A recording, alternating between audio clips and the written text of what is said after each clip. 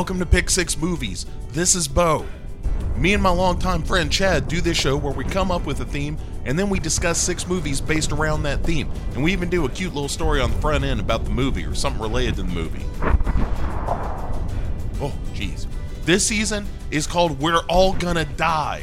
At the time, that seemed pretty funny. Now it's more of a prophecy as it happens. Anyway, this is the finale of Season 11, and we have landed on one of the most divisive movies we've ever discussed on this show. A real Michael Bay brain shrinker of an action movie. Look, keep your head on a swivel out there, people. It's the final episode of Pick Six Movies, Season 11, 1998's Armageddon.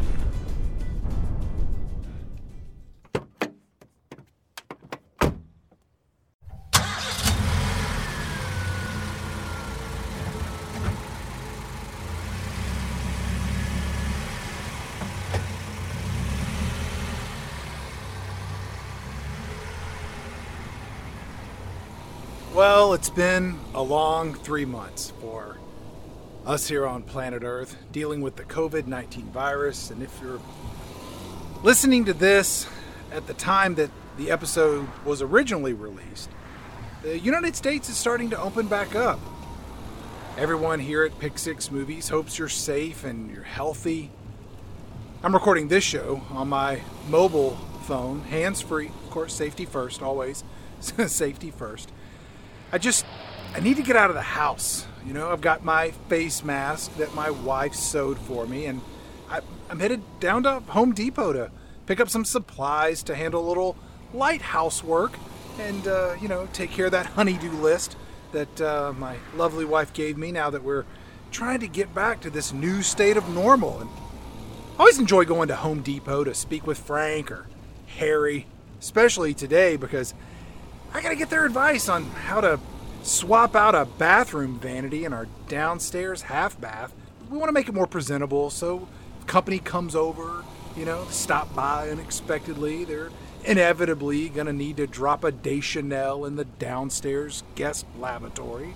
Now, I prefer Home Depot over Lowe's, even though Lowe's is actually a little more convenient for me to get to.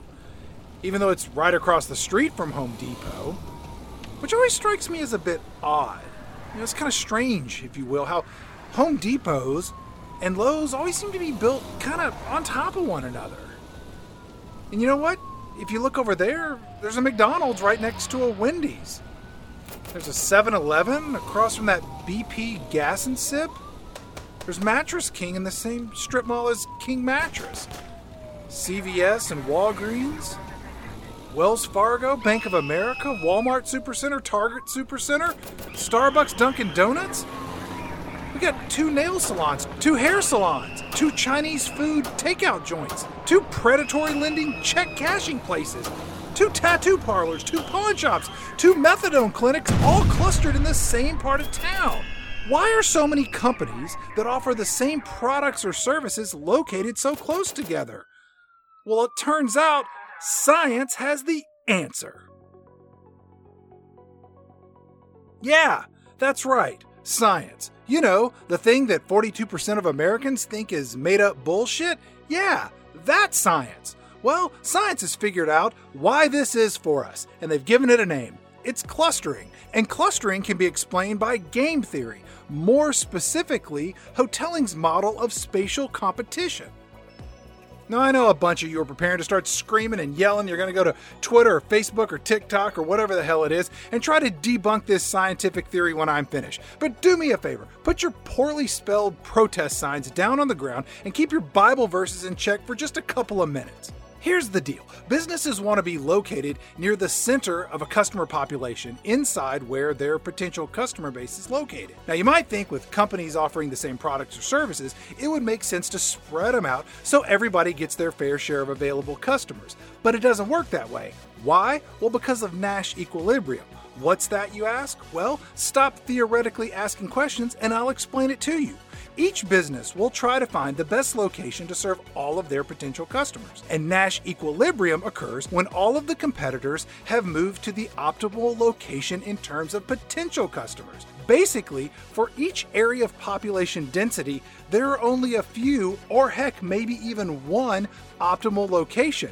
And the mathematics of competition will drive all competitors to this optimal location. Now, this makes sense in the capitalist free market system in which we live, but we see similar pairings of dominant products on store shelves and in our everyday lives. There's Coke and Pepsi, there's Marvel and DC, there's Ford and GM, UPS and FedEx, Hasbro, Mattel, Pizza Hut, Papa John's, Hunt's, Heinz, Ketchup, Catsup, Google, Bing. Well, maybe not Bing. This binary choice of consumer products and spatial location extends beyond consumer products and makes its way into the world of entertainment as well. Specifically, we see this over and over again in the world of movies, where two products, in this case films, identical in so many ways, are thrust upon the public, whereupon we, the movie-going audience, must make the difficult choice of choosing between two movies available almost at the exact same time at the exact same place. This concept of movie twins all started back in 1934 with the release of The Rise of Catherine the Great and The Scarlet Empress, two movies which were both about, well, Catherine the Great. Now, a few years later, Bette Davis, who didn't get the role of Scarlett O'Hara in Gone with the Wind, well, she landed the role in the movie Jezebel, which was pushed into production so that Davis could play a spirited Southern belle during the Civil War.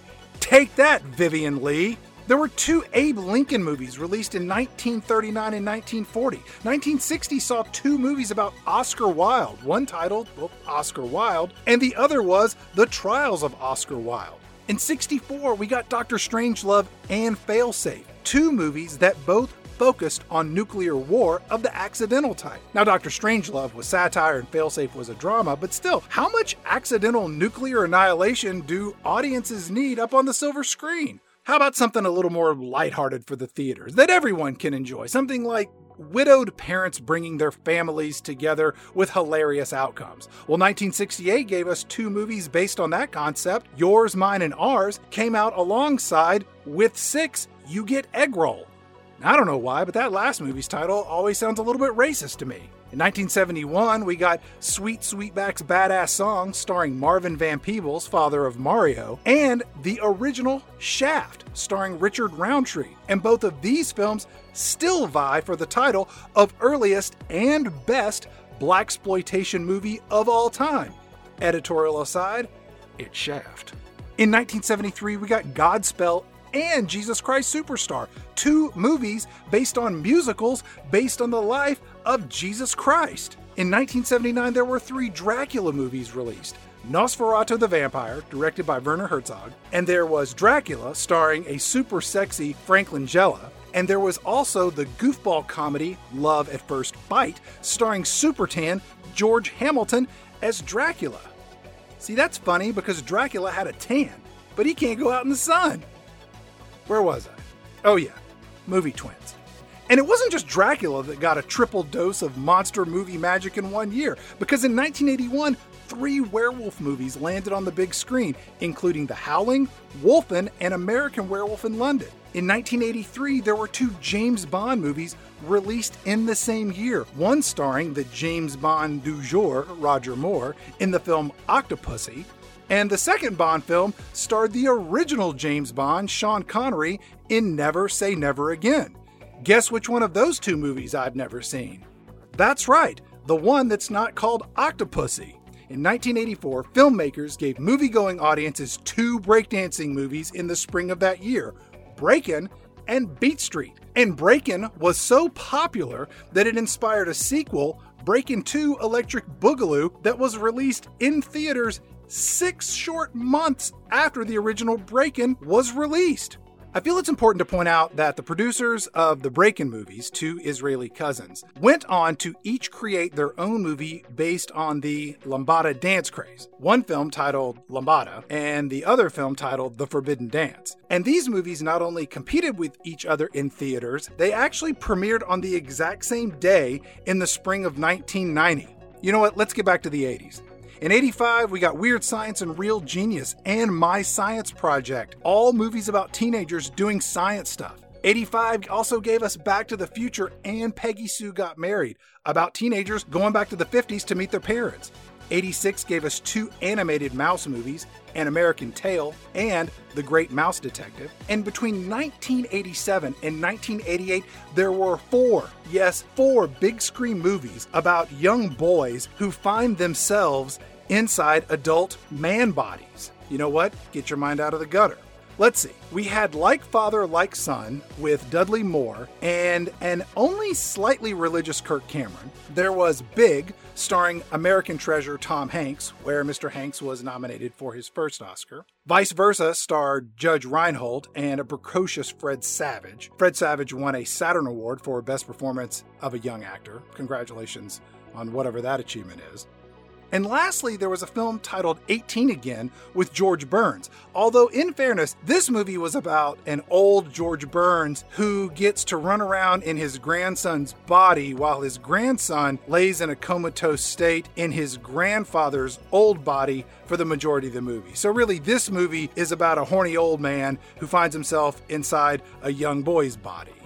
Again, get your mind out of the gutter.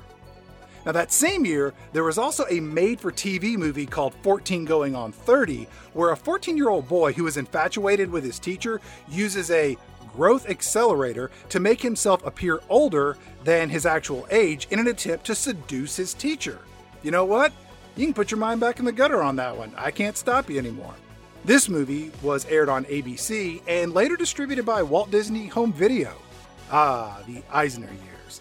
89 brought us 4 underwater movies where people fought aquatic nightmares. There was James Cameron's The Abyss, there was The Evil Below, Lords of the Deep, and The Rift. In 91, we got 2 Robin Hood movies, Robin Hood Prince of Thieves with Kevin Costner and a glorious mullet. And then separately, there was Robin Hood, starring Patrick Bergin and Uma Thurman. Yeah, I never saw that one either. Good God, how much longer is this list? In 1992, we got not 1, but 2 Christopher Columbus movies.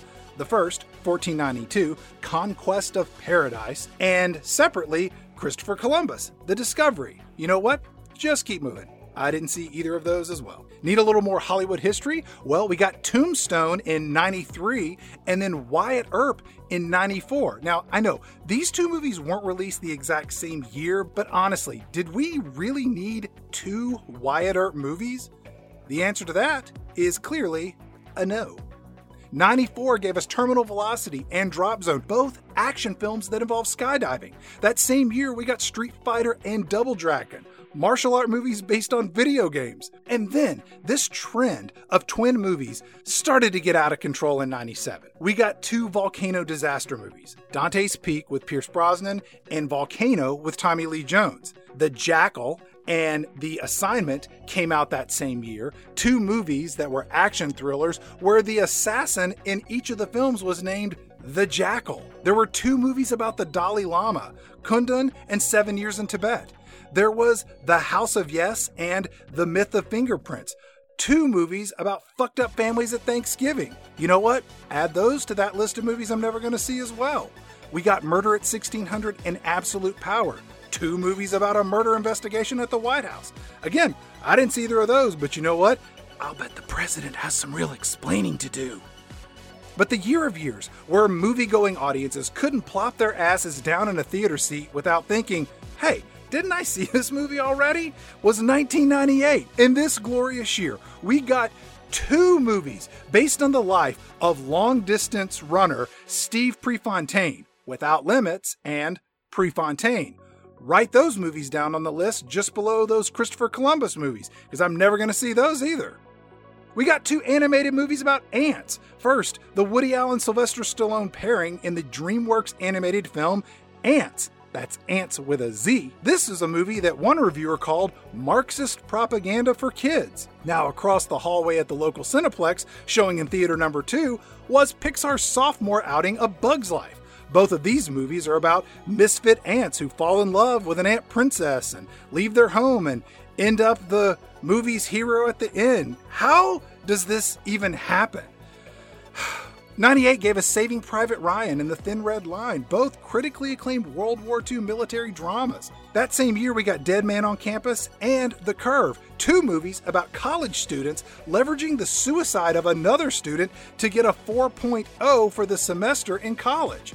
Little worldly advice: this is not the case. If your roommate dies by suicide, you get a trip to the police station and you have to answer a lot of really uncomfortable questions. I know, firsthand. '98 gave us two movies about disco in the 70s, including Last Days of Disco and 54, where Mike Myers tries to suck Breckin Meyer's cock. We got The Tale of the Mummy with Christopher Lee and The Mummy with Brandon Fraser. '98 gave us the brilliant and somewhat prophetic film The Truman Show, starring Jim Carrey and directed by the brilliant Peter Weir, alongside the film Ed TV with Matthew McConaughey, which was directed by the brilliant Ron Howard. Both of these movies are about a main character whose life is aired on TV 24 hours a day.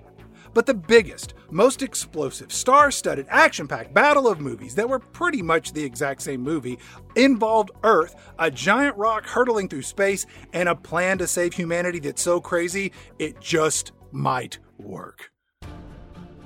The two films, of course, that I'm talking about are Mimi Leder's Deep Impact, which was followed just a few months later, that same year, by the subject of this very episode of Pick Six Movies. I'm speaking of Michael Bay's apocalyptic, all-American cinematic sensation, Armageddon. Deep Impact and Armageddon hit theaters within 2 months of each other, and it's not really fair to talk about one without talking about the other. And more importantly, we need to get a baseline understanding of just how in the heck two movies that are so alike were conceived, produced, and released at almost the exact same time.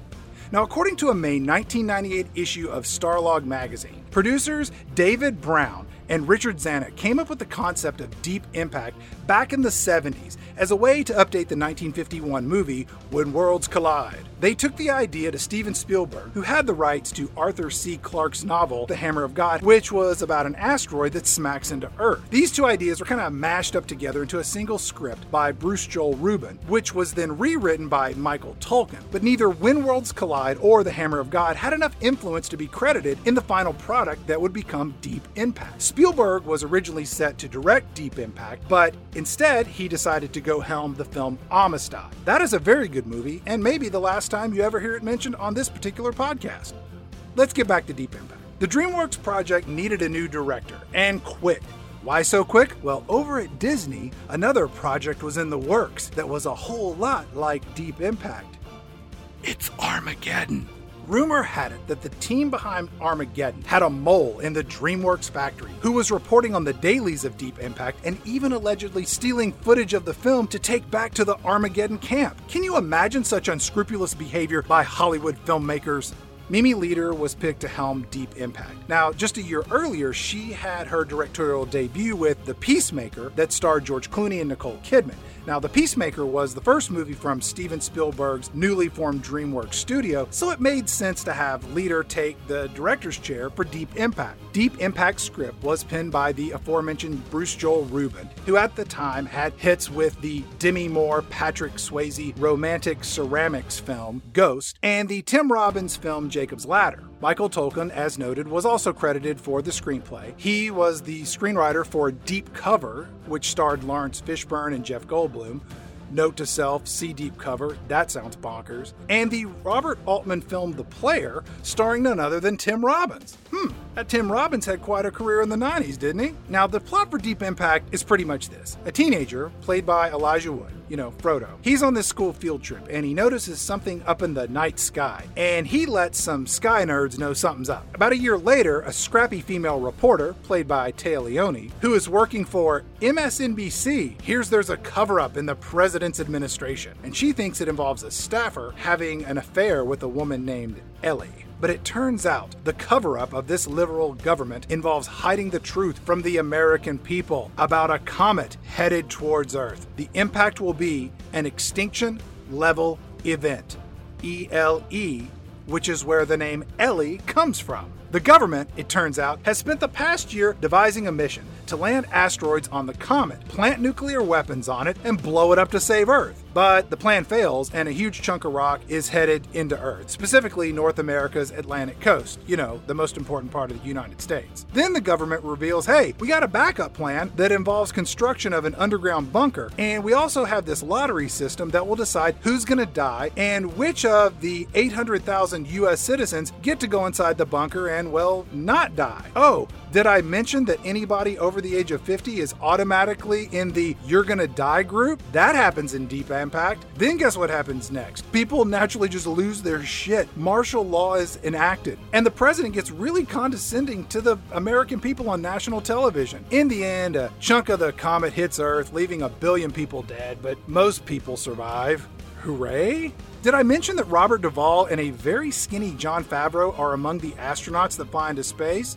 No? Did I mention that Morgan Freeman plays the President of the United States? Keep in mind, this is a full decade before Barack Obama would run for that very same office. MSNBC, a black president, death panels. With hindsight, this is the most left-leaning, blue state, half-decaf soy latte frappuccino, Bill Clinton loving What Time Does Frasier Come On movie of the last decade in the 20th century. Now let's contrast that against the Michael Bay Destructaganza Explodorama red, white, and blow your ass out the back of the theater film known as Armageddon. At this time, Michael Bay had scored box office success with the 1995 film Bad Boys, starring Will Smith and Martin Lawrence. A year later, The Rock came out, starring Sean Connery and Nicolas Cage. Michael Bay was on the upswing with these over-the-top action films that were loud and big. They were fireworks with lots of noise and exploding colors. They had simple stories, and they didn't deal with complex social and political issues. They just blew shit up with guns or bombs or dynamite or cars or more guns if you have them handy. Writing duties of Armageddon went to 3 writers. Up first is the wonder kid himself, J.J. Abrams, and his mystery box, who at the time had written a handful of movies, including the James Belushi comedy Taking Care of Business. He also wrote the Harrison Ford is an asshole lawyer who loses his memory after getting shot film regarding Henry. And Abrams brought onto the world that Joe Pesci, Danny Glover classic Gone Fishin'. That's right.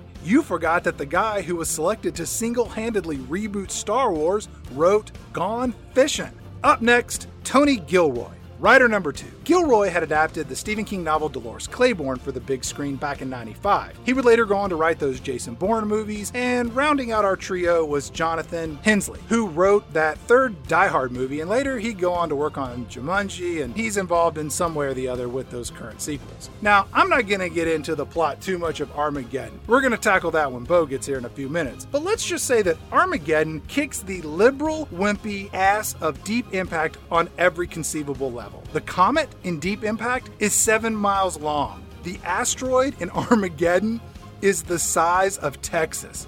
Suck it, libs. And this asteroid is going to hit Earth, and it's going to kill everybody in about 2 weeks. There's no time to bullshit around for a year and build a shelter for the uppity elites of society to hide. Hell no! Armageddon just gets a bunch of blue-collar working men who like to gamble and go to strip clubs and drive Harley Davidsons and shoot guns, and they put them in a couple of space shuttles and fire them into space to blow this fucking rock out of the sky. Armageddon was bigger, louder, longer. It was more explosive, more ridiculous. It was more everything. Rumor had it that after Deep Impact was released in theaters over Memorial Day weekend, Disney Studio Chairman Joe Roth gave the team behind Armageddon an additional $3 million to go throw in more visual effects sequences to be incorporated just a few months before Armageddon was going to hit the screen over the 4th of July weekend. Now, Deep Impact had a higher opening weekend than Armageddon did, 41 million versus 36 million, but pretty quickly, Deep Impact took a backseat to Armageddon's overall box office success. And with hindsight, it's not hard to see why. Armageddon is about American exceptionalism, with a bunch of beer-drinking average Joes who are just flung up into space to blow up an asteroid, with Bruce Willis as their leader. The world was in trouble, and America was here to save the day. In Deep Impact, the government and the scientists are the smartest people in the room. Over in Armageddon, it's the oil drillers who have all the hands-on practical street-smart knowledge, and the scientists are just a bunch of book-smart nerdlinger know-nothings. When the Armageddon scientists are pressed as to why they didn't see the asteroid coming, they say, "It's a big fucking sky." See there? These overeducated dumbasses, they don't know shit. Deep Impact is about integrity and people choosing to do the right thing as humanity faces extinction. It's complicated and it's layered. Deep Impact is set in the real world where people are flawed and they display their true humanity when it matters. Armageddon, on the other hand, is pretty much Bruce Willis leading a group of degenerates from Delta House up into outer space on a suicide mission. This was America in 1998. Everybody was kind of over having a president who got a blowjob from an intern in the White House. The country was poised for George W. Bush to get elected and get the United States morality back in check with a little help of the U.S. Supreme Court. But you know what?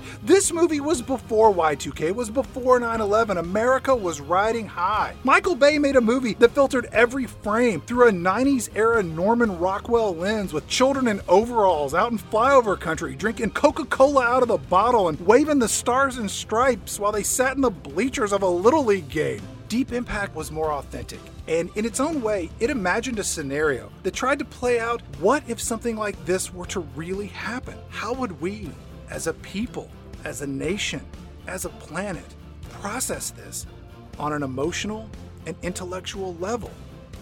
Armageddon said, "Hey y'all, check out this shit!" Now in the end, both movies were financial successes. Deep Impact pulled in about $359 million worldwide, but Armageddon crushed that total with $553 million worldwide. Having rewatched both of these movies, it's easy to argue that Deep Impact is the better film. But you know what? Armageddon, it's the better movie. That's just my opinion. But I know somebody who is eagerly wanting to look me in the eyes, call me a damn fool, and admonish me for choosing Armageddon as this season's finale. You, me, we, heck, all of us. It's been a rough few months, and I hate to be the bearer of bad news, but we're on a collision course with the end of this season, and we're running out of time. So let's get Bo in here, stick a bomb on this movie, and do our damnedest to blow it up and save the world. Ladies and gentlemen, boys and girls, don't close your eyes, don't fall asleep, because you don't want to miss a thing. As we end season 11 with 1998's Michael Bay masterpiece of mayhem, Armageddon. Oh man, Bo hates this movie. This'll be fun.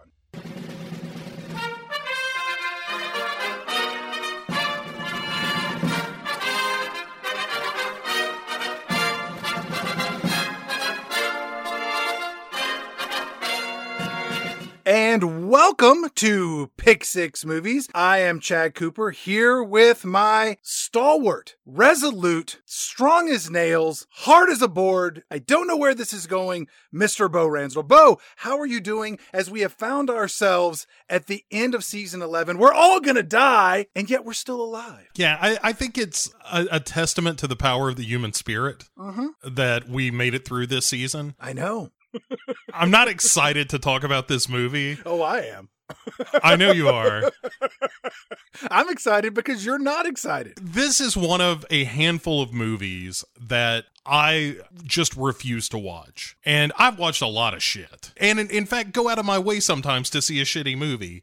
I do not watch Michael Bay films. Michael Bay, Peter Berg is on that list for me of just like, what's the fucking point? I know I'm going to watch this and walk away from it angry, which is what happens every time I watch one of the Michael Bay films. And it's what happened when I watched Armageddon again. That's what happens when I watch a Tim Burton movie. Yeah, I mean, later Tim Burton, sure. But at least there's some early Tim Burton stuff that is kind of genius, you know, like your Ed Woods and your Pee-wee's Big Adventures. Michael Bay has never done a movie that is not wall-to-wall shit. Shame on you. Shame on you.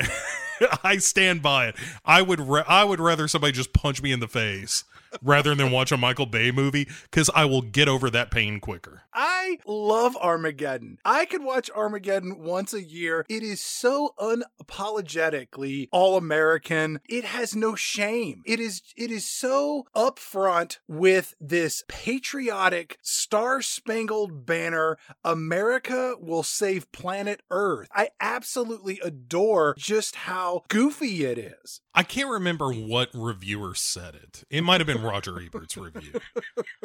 Who shared similar views of the film as myself. But somebody said watching Armageddon is like somebody slapping a tin garbage can over your head and having half a dozen people bang it with golf clubs for 151 minutes. And I absolutely agree with that. It is one of the more painful experiences I've ever had. For all the lousy movies we've seen, I will watch all of them 3 times over before I ever watch this thing again. Bo, you ignorant slut. You know, there are movies that are made for certain people.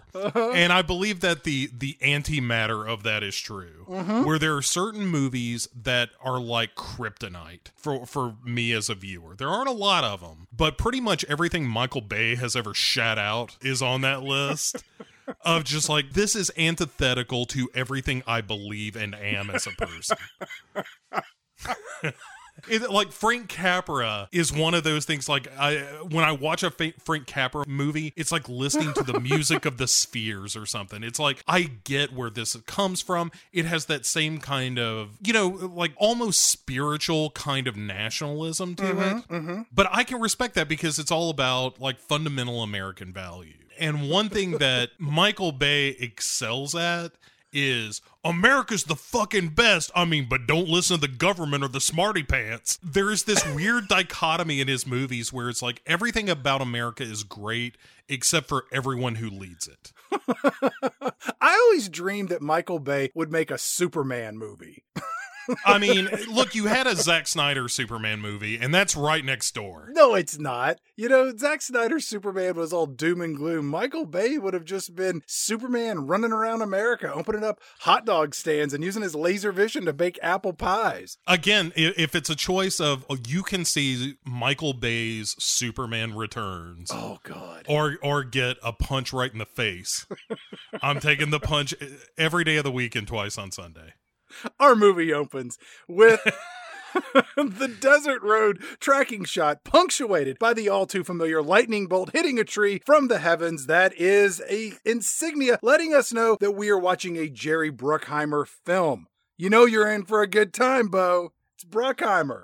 It's like, in case you thought this might be a good movie, let us remind you that Jerry Bruckheimer, he's the one pushing this movie forward. And then on the back end of that, you get a little touchstone. And it's like, oh, right. Every once in a while, Disney is just like, I don't know, let's just make the dumbest thing we can and see how that goes. We hear a pan flute, or maybe it's a regular flute, playing, and there's this very soothing melody as we gently fly through the vast darkness of space until we see the familiar landscape of the moon, which drifts aside to reveal planet Earth. And we hear the velvet voice of the man who was elected the president of the National Rifle Association in the year 1998. It was just 1 month before this movie's release in theaters, Bo. And I'm talking about Charlton Heston. Chuck Heston was one of the manliest men ever to walk God's green earth. It was all the chest hair. That's what did it. He was a lightweight. If you were going to put him in a boxing category, he would have been a featherweight, but he just had a lot of chest hair. He introduces our movie thusly when he says, "This is the earth at a time when dinosaurs roamed a lush and fertile planet. A piece of rock just 6 miles wide changed all that. It hit with the force of 10,000 nuclear weapons," which that's a lot of nuclear weapons, Bo. "A trillion tons of dirt and rock hurtled up into the atmosphere, creating a suffocating blanket of dust," which I was like, I think they're making these estimates up now. "The sun was powerless to penetrate for 1,000 years. It happened before, and it'll happen again.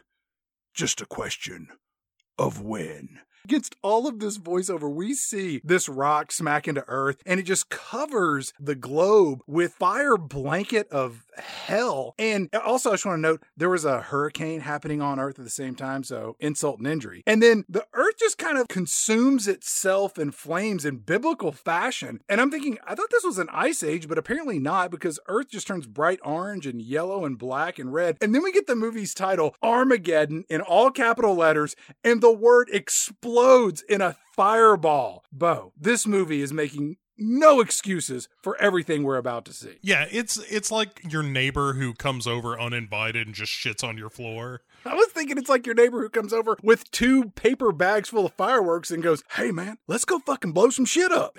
In neither case am I letting that person in. You know what? You live in a different neighborhood than I do. Your neighborhood, they shit on your porch. My neighborhood, we blow things up with fireworks. Well, here they shit on your porch, stick fireworks in it, and let that blow up. And that, in many ways, that kind of is Armageddon. A pile of shit stuffed with M80s. We cut to a wide shot of Earth. The title card says 65 million years later.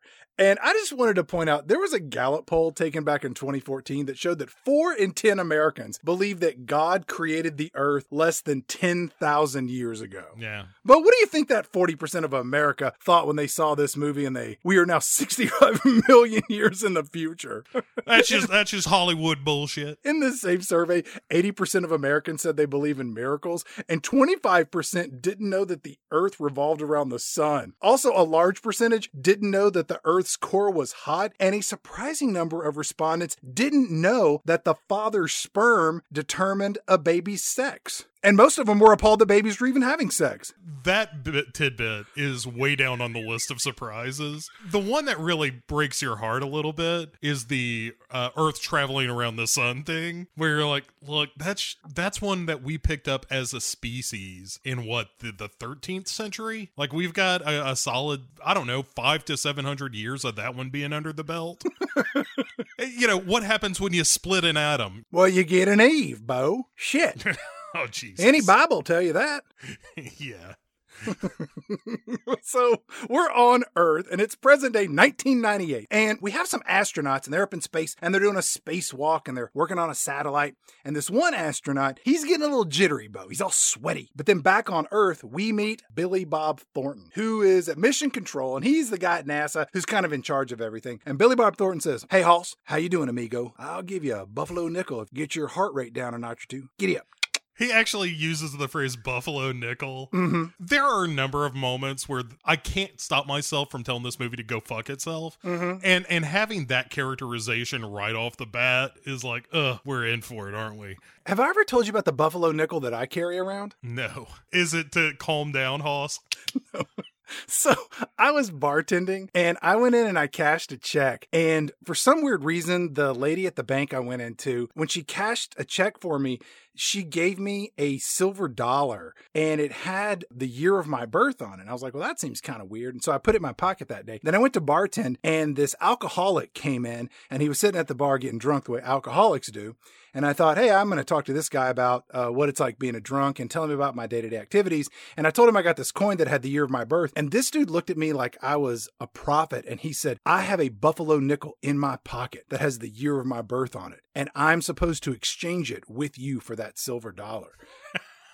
And I was like, let's do this thing. So we swapped coins. I put it in my pocket, and I have had that buffalo nickel with me. It's in my car right now for over 20 years. The only way that story would be better is if the person with whom you exchanged the coins was Gary Busey. Oh, yeah, that would have been great. But no, he was just some downtown drunk who was like, hey, I bet I can swindle this shithead out of $1. But I got a good story out of it. Anyway, so... And a buffalo nickel that you've held on to for 20 years. I would wager to say that you've had that far longer than he had that silver dollar. Absolutely, because he was probably dead within 18 months. And that silver dollar was in the cash register of Beanie's Liquors within 24 hours. As he was picking up a pint of whatever plastic bottle of vodka he could get his hands on for the night. We're back up in space, and our sweaty astronaut finishes his outer space work. And then out of nowhere, Bo, space rocks just start pelting this satellite that he's working on. And Bo, one rock, it rips the sleeve of this astronaut's uniform and cuts right across, God, the American flag patch. Geez, Chad, how did they come up with these subtle moments of symbolism that tug at the American heartstring? And then Jesus Christ. And then these projectiles, they increase in number and speed and intensity, and they just start pelting the space shuttle, which then explodes into 1,000,000 pieces, and each of those pieces explode into 1,000,000 pieces. We are 3 minutes into this movie, and we have a national tragedy unfolding right in front of our eyes. This movie is not playing around. And Billy Bob Thornton immediately is like, hey, y'all play that tape back. I think I saw something a little hinky. One guy says, I think it might be a surprise missile attack. Do you know anything about anything? What are you talking about, dumbass? Immediately, Billy Bob Thornton is just like, get me the president on the phone. He's going to need to know about this. And then Billy Bob says, look, I need 3 groups. 1, is this an internal malfunction? Maybe it's a glitch. I'm like, a glitch? That's not going to fly in the final report of what caused the space shuttle to blow up. And then Billy Bob says, number 2, I want NORAD, Space Command, and the 50th Tactical to recheck all the space junk in orbit. And so we got a glitch or space junk. That's curtain number 1 and curtain number 2. What about curtain number 3 there, Billy Bob? And he goes, group number 3, that's wild cards. Anything and everything else. Yeah, wait, we got glitches, which is like a oopsie. Yeah. Space junk or everything else. That guy who said maybe it's a sneak missile attack was more on the ball than I initially gave him credit for. Well, you just want one team that's kicking around the old peanut, you know?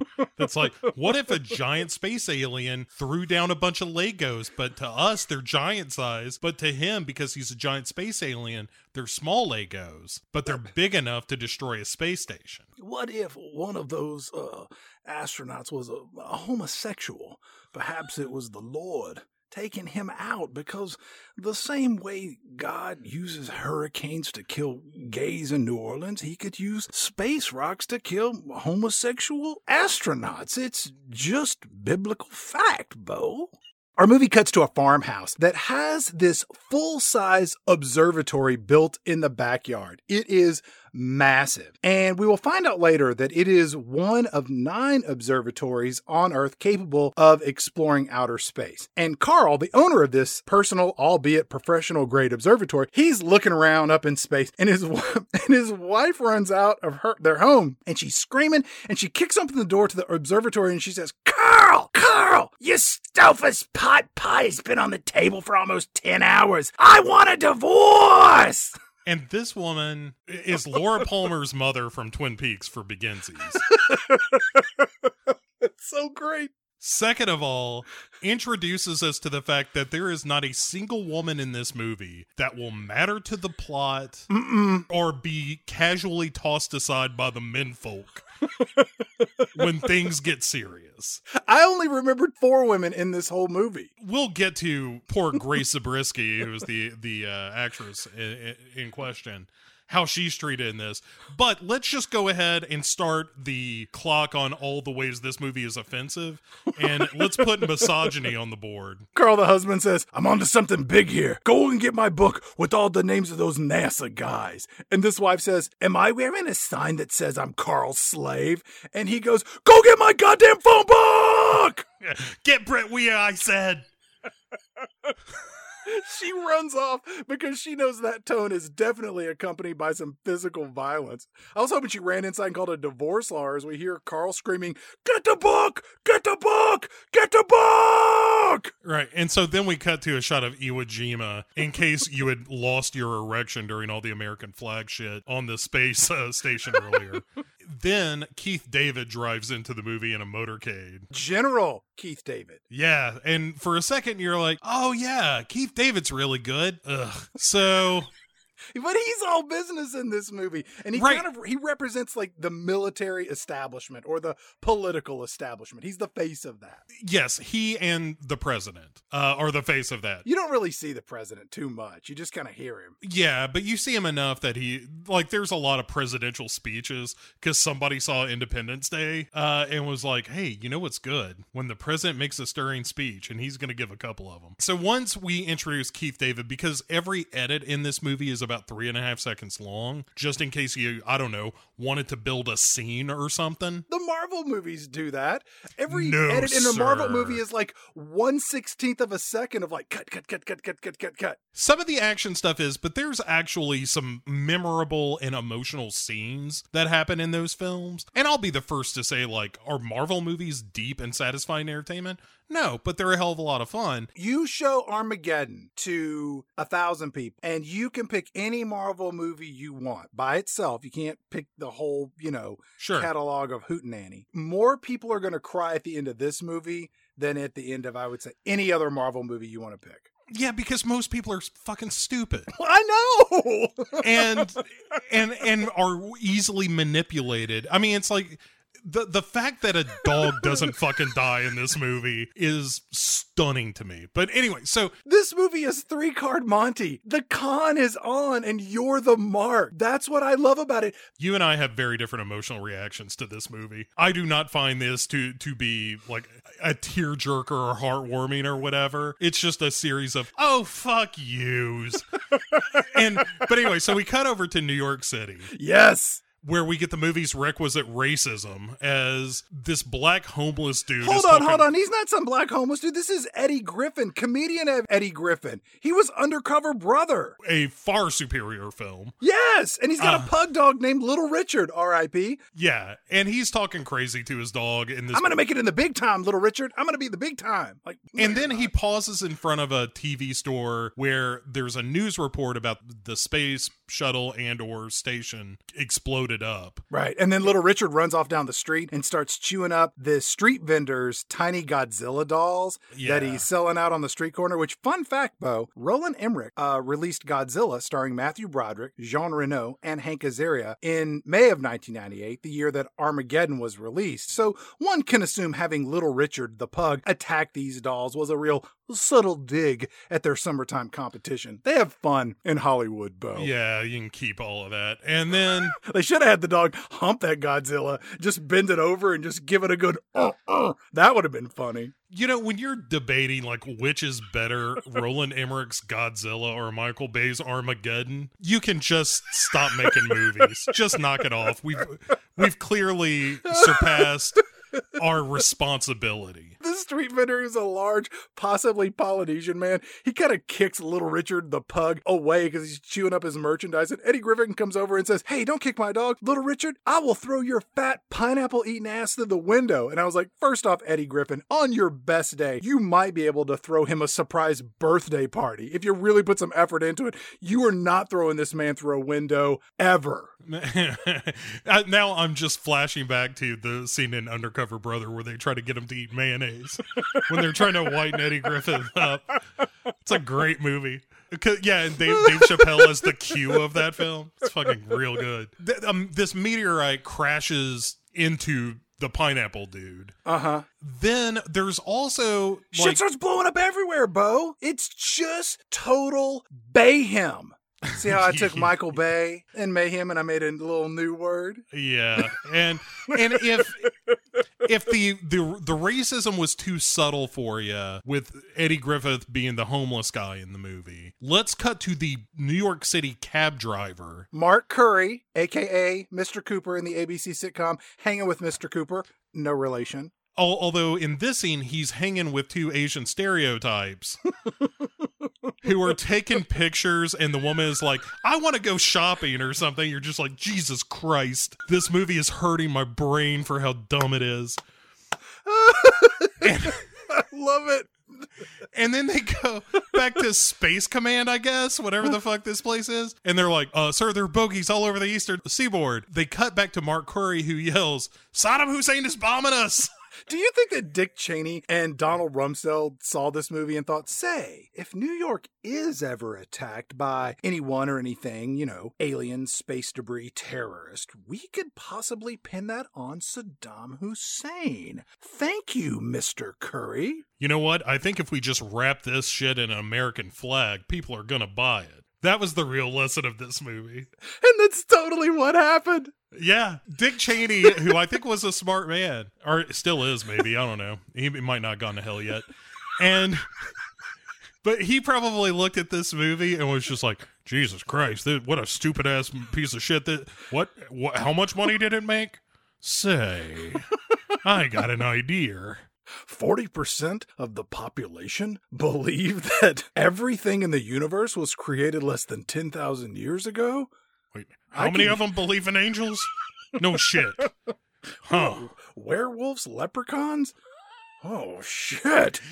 Man, that is one of those things, like, when people are like, I believe in angels, and then you're like, what about vampires?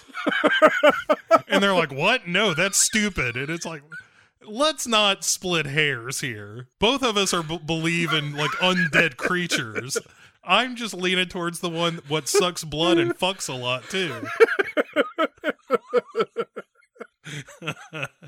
So basically all of New York is getting blown up left and right by these meteorites. Yes. And it looks like the end of any Avengers movie that's been made over the last decade. And Yes. I argue this looks a little better than the Avengers movies because it is real cars really getting blown up left and right on what is pretending to be the city streets of New York. No, I'll grant you some of the practical effects, when there are practical effects, we quickly abandon those in the back half of this movie. But so yeah, some of the practical effects of, you blow up a car and it's like, hey, you blew up a fucking car. That's cool.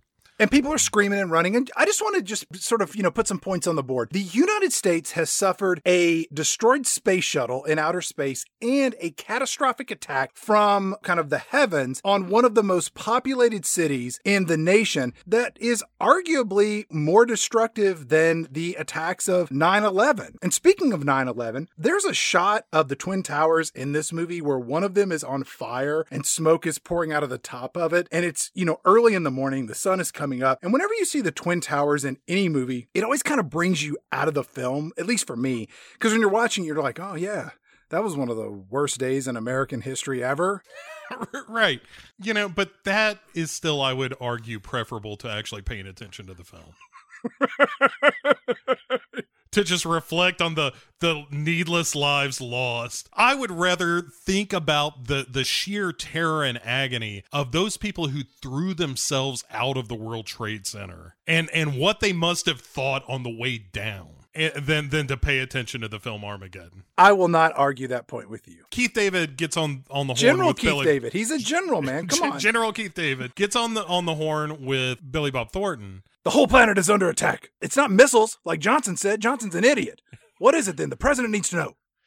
And Billy Bob Thornton is just like, sir, I gotta tell you, we are just trying to figure out if this is the beginning or the end of this shit. And you're like, all right, I guess that is as close as we're gonna get to actual writing in this film. Then Billy Bob gets on the phone with the pot pie guy, Carl. And Carl is telling him, like, yeah, it's this big ass asteroid that's heading towards Earth. And hey, since I discovered I get to name it, right? I want to name it Dottie after my wife. And Billy Bob Thornton is like, well, that's awful nice of you. And he goes, yeah, because that thing is a vicious, life-sucking bitch from which there is no escape too. And Dottie's sitting across from him listening to all this, and she just gives him the finger. Yeah, and so in the first 10 minutes of the movie, we've got a couple of different flavors of racism and misogyny. And we haven't ticked into the 15-minute mark. So, well done, Michael Bay. We cut to the lead NASA scientists who are being led by the movie's director, Michael Bay. He's in it. And then there's this one NASA nerd, and he's wearing a sweater vest, and he says, this is an anomaly of gargantuan proportions, creating an intergalactic anomaly of anomalous anomalies in space and Clavin. And then unbeknownst to this NASA nerd, the president of the United States and other government officials are listening in on his nerd ramblings. And the president has a loudspeaker that lets him bark orders at these NASA nerds. And the president says, enough with this anomaly horseshit. What is this thing? And Billy Bob Thornton says, it's an asteroid, sir. And the president says, how big is the asteroid? Is it bigger than the one from the other movie with the black president? The asteroid has to be bigger and tougher and stronger than the black president's space rock. It's like, don't you worry about Mr. President. This asteroid's the size of Texas, which you will easily carry in the coming election. And it's going to kill everything, including bacteria. You hear that, boys? They love me in Texas. This asteroid is the biggest asteroid in the history ever. No administration has ever dealt with an asteroid this big. Tell me, Billy Bob Thornton, why didn't we see this thing coming? Well, Mr. President, it turns out that space is very big. And we can't look at all of it. Billy Bob Thornton goes on to dumb things down to the president by sizing this up to the second largest of the 50 states. And then he refers to outer space as the sky when he's talking about outer space. And I'm like, you know what? All of this seems totally believable. Because Billy Bob Thornton goes on to say, the ones that you saw earlier today, sir, that destroyed New York City, they were the size of basketballs and Volkswagens. Why did you use Volkswagens? Maybe. Could have been. Maybe. See, we can destroy the Earth too. Maybe. Could have been a Toyota. Maybe. But it's Volkswagens. Maybe. Remember, Hitler made us. Maybe. We're back. Maybe. The president says, "So, Billy Bob Thornton, let me see if I get this straight. Somehow the state of Texas is in outer space, or as I like to call it, the sky. And Texas is shooting basketballs and Volkswagens at the U.S. of A. Important question here, will the state of Texas hit the rest of the United States that aren't up in the sky yet? And if Texas crashes into where I am, what kind of damage is that going to do?" Also, question B, can we lift all the other states up into the sky and therefore avoid Texas when it hits? What if we move the entire United States to be the United States of space? I've got a space force. I'm working on that. You know what? This could be like the local cops tracking America up in space. I love this idea. Let's make it happen. And then a dude runs like crazy through NASA or whatever and shows up and he's like, "We've got 18 days before this shit hits Earth." And they're like, "Well, goddamn, that seems like it's going to happen pretty quick. Boy, this movie couldn't be more than, 90, 100 minutes?" Oh, buckle up. It's 2.5 hours long, people. What in the ever-living fuck? It's so bloated. And we'll get to the shit that they should have cut out. I also like that all of the NASA nerds in this are just all nondescript, balding white guys. And if you look at the film's credits, there are not one but two people in this movie credited as Dr. Nerd. That feels right. You know what? While we're just passing the fuck yous around in this movie, let's pause and take a special moment for J.J. Abrams. Okay. As you pointed out in your introduction, Gone Fishing's J.J. Abrams. Uh-huh. Who has somehow or another managed to fuck up 2 major franchises and piss off people who love the one show that people are like, Lost was still pretty good. I mean, not the end of it when it mattered, but the rest of it was pretty good. He's got his mystery box, Bo. J.J. Abrams is one of the most overhyped directors in modern history. And writers. Oh, writers for sure. The one good J.J. Abrams movie I'll give you is Mission Impossible 3, and that's kind of it. What about Super 8? Yeah, let me tell you the moment in Super 8 where I was like, well, this is just the stupidest thing I ever saw. Wasn't when the credits came up at the beginning? It's when they're shooting rockets at the alien or whatever, and they're like, well, it seems like the alien is giving off some force field or whatnot that makes all our missiles go all higgledy-piggledy and hit everything but him. Well, we should probably fire some more missiles at it then and see if that doesn't do the trick. That was one of the top 10 dumbest things I think I've seen in a major motion picture. But I know what'll make you feel better. The movie cuts away and we hear ZZ Top's LaGrange. Sure.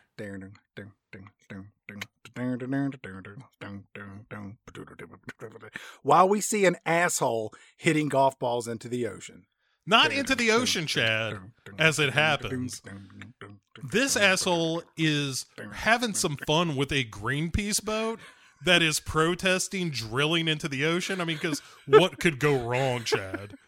I like that golf is always presented as the sport of elitist assholes in movies. Baseball is always the sport of well-meaning dads, and football is the sport of collective inner strength to overcome challenges, and hockey is always about misfits. Soccer is about bending it like Beckham or cross-dressing boys under the watchful eye of Rodney Dangerfield. But golf is always an asshole sport in movies. I don't know how elitist it is, because this is very blue-collar. This whole movie is just like, come on, let's put on our helmets and get to work, boys. Well, it turns out our mystery golfer is Bruce Willis, and we're out in the middle of the South China Sea, and he's whacking these balls at these hippies. Yeah, at the hippies. Again, what a bunch of dicks for protesting the oil drilling that, as we saw in later years, turned out to produce horrible ecological disasters, but what the fuck do they know? Will Patton, who we last saw in Gone in 60 Seconds. Welcome back, Mr. Patton. He is Bruce Willis's right-hand man on this drilling platform, and Will Patton comes over and says, "Well, sir, I found something interesting, Bruce Willis.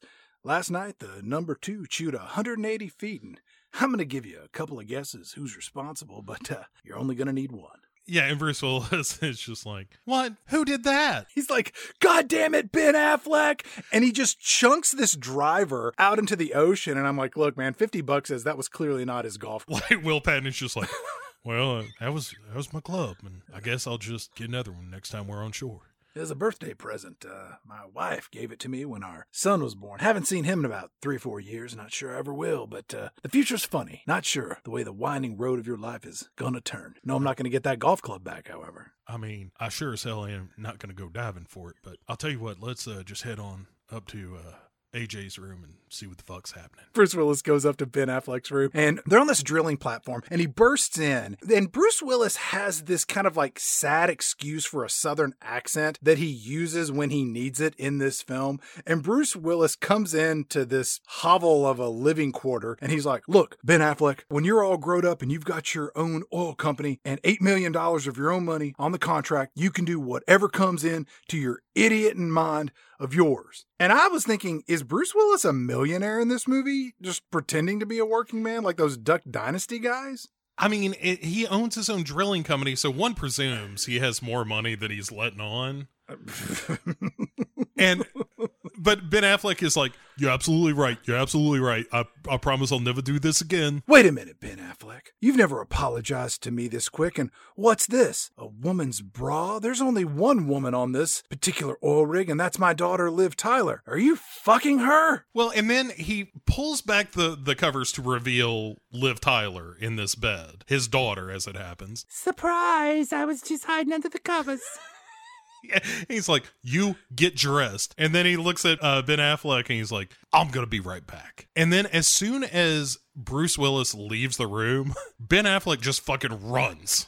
Yeah, this movie intercuts scenes from the oil rig with scenes of Billy Bob Thornton talking to all the NASA nerds about the solution to the Texas asteroid problem. And then it cuts back to Bruce Willis, where he's just running around this oil rig, shooting a shotgun at Ben Affleck, just blowing out windows of the office in this oil rig. And Bruce Willis says, you better make your peace with God, Ben Affleck. If I was caught fucking my boss's daughter on an isolated floating barge in the middle of the South China Sea, and he's firing live ammunition at me, talking about making your peace with God, dude, if that's happening to you, you're gonna die. This man is gonna kill you. He's gonna throw your body in the ocean. He's gonna claim it was suicide. He's gonna give everybody else in the crew an extra 10 large to keep their mouths shut, and life goes on. Yeah, I don't know that he's got to spend the 10 large. I mean, everybody seems like... He's a millionaire. He can grease the skids. But everyone is only mildly protesting about this. He passes Steve Buscemi, who it turns out is in this movie. He's the best part of the movie. I mean, all right. And then, but Bruce Willis is like, walks by him with a shotgun, and he's like, did you know about this? Steve Buscemi is just like, I mean, we all kind of knew. And then he just starts shooting this fucking shotgun at Ben Affleck. Will Patton is like, say there, Bruce Willis, you know, you promised AJ's dad you were going to take care of him before he died. And Bruce Willis is like, fuck that noise, and just starts chasing Ben Affleck around while Michael Clark Duncan, like tries to give Ben Affleck a head start by just standing in the way. Hey, boss, it's me, the giant wall of a man, Michael Clark Duncan. My name is Bear in this movie. Because what else are you going to call a big black man when you're in an all-white writer's room? My name couldn't be Jerry or Charles. No, it's Bear. And then Bruce Willis shoots at Ben Affleck, and a ricochet hits him in the leg. So he gets 100% shot by Bruce Willis at this point. And then all this Second Amendment shenanigans gets interrupted because Steve Buscemi looks over and sees a helicopter landing, and he's like, hey guys, pucker up, we got clients incoming. And so we just leave the ocean, we head back to NASA headquarters, where Billy Bob Thornton, he's holding court with all of the top NASA nerds, and one of them says, well, what if we use a thermal laser defrinculator to increase the temperature of the projectile till it bisects the two smaller glavins? And Billy Bob Thornton, ever the voice of explaining it to the dummies in the audience of this movie, says, look, that's like shooting a freight train with a BB gun. Come on, guys. We got 18 days. That's 431 hours. Time is a luxury we do not have. I like the fact that he treats this proposal to use like Mylar Sales or whatever the fuck as if it is the guy proposing that they put engines on an iceberg in Brewster's Millions, where it's just like, that is just dumb enough to spend a lot of money on. And about this time, the most reliable and sensible NASA nerd shows up, and he's carrying 30 pounds of binders and random disheveled papers, and he nods his head as if to say, I have an idea that's so stupid it just might work. So we cut back to the drilling platform, and Liv Tyler has now thrown on a sensible black dress, and she's put her hair up with this long wooden hairpin to greet the Asian investors who arrived in the helicopter that we saw earlier. And Liv Tyler and Bruce Willis, they start jabbering about whether or not Liv Tyler should be allowed to fuck Ben Affleck. And then Liv Tyler starts showing these Chinese investors around while we get more backstory to our characters. Bruce Willis's wife / Liv Tyler's mom, she split a long time ago. We see that Liv Tyler can speak Chinese fluently. We learn that she's lived on an oil rig since she was 10 years old. We learn that Steve Buscemi taught Liv Tyler how to use a tampon, which I cannot imagine anyone less qualified except for maybe Edward Scissorhands to teach such a particular skill. Right. Look, I spent a lot of time around underage girls. What do you want? She is not the first or the last girl I'm ever going to teach to use a tampon. I know how to put them in. I know how to take them out. I know where to store them to make sure that they maintain their level of freshness. Wait, where's everybody going? I take them out with my teeth. That's why they look like this. The tampons or his teeth? Both.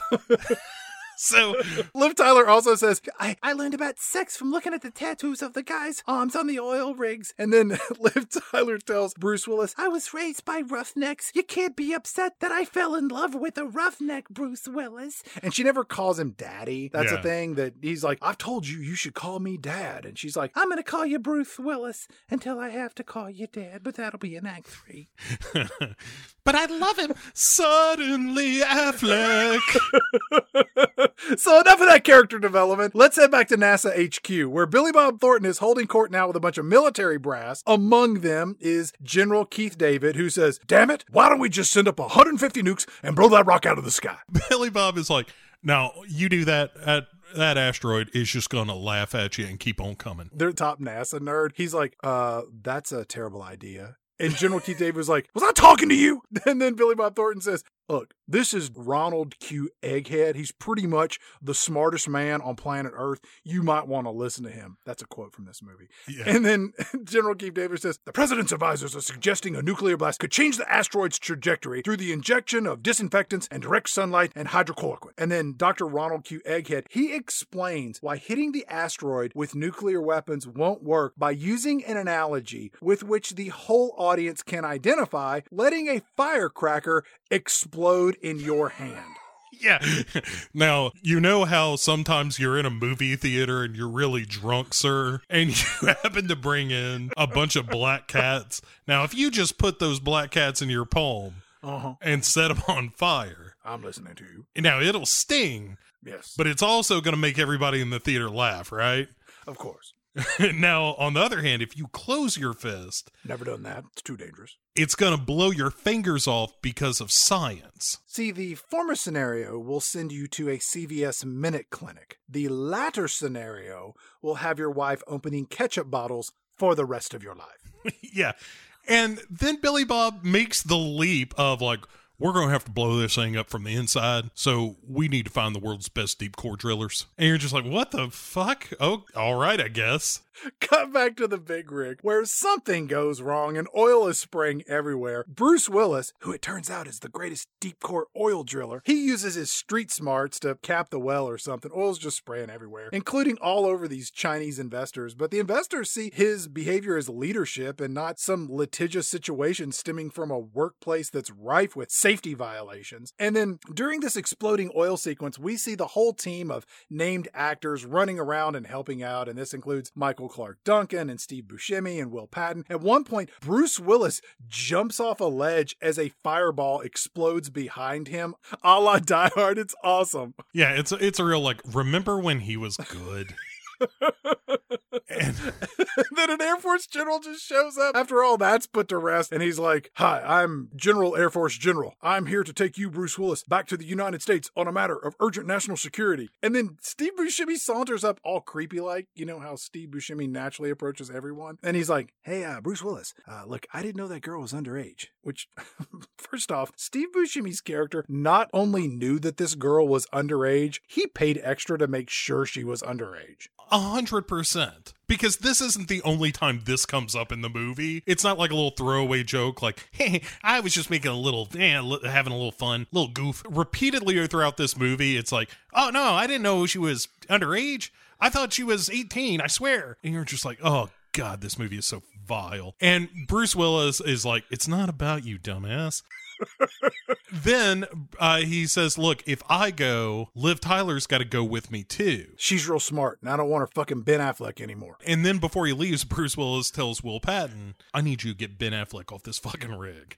They take off in the chopper, and Billy Bob and Bruce Willis finally meet. They're in Houston at the Johnson Space Center. And after we get Billy Bob's introduction to Bruce Willis and Liv Tyler, General Keith David is there. And then long story short, Bruce Willis and Liv Tyler, they find out about the Texas-sized asteroid, and they both shit their pants in fear. And during this scene, Liv Tyler reaches over under the table and grabs Bruce Willis's hand because she's really scared. And Bruce Willis glances over at her and he's like, yeah, it's my little girl. She needs her daddy when she's scared. She still loves me. That's the hand that jerked off Ben Affleck on my oil ring. She probably had one of those fingers up his asshole.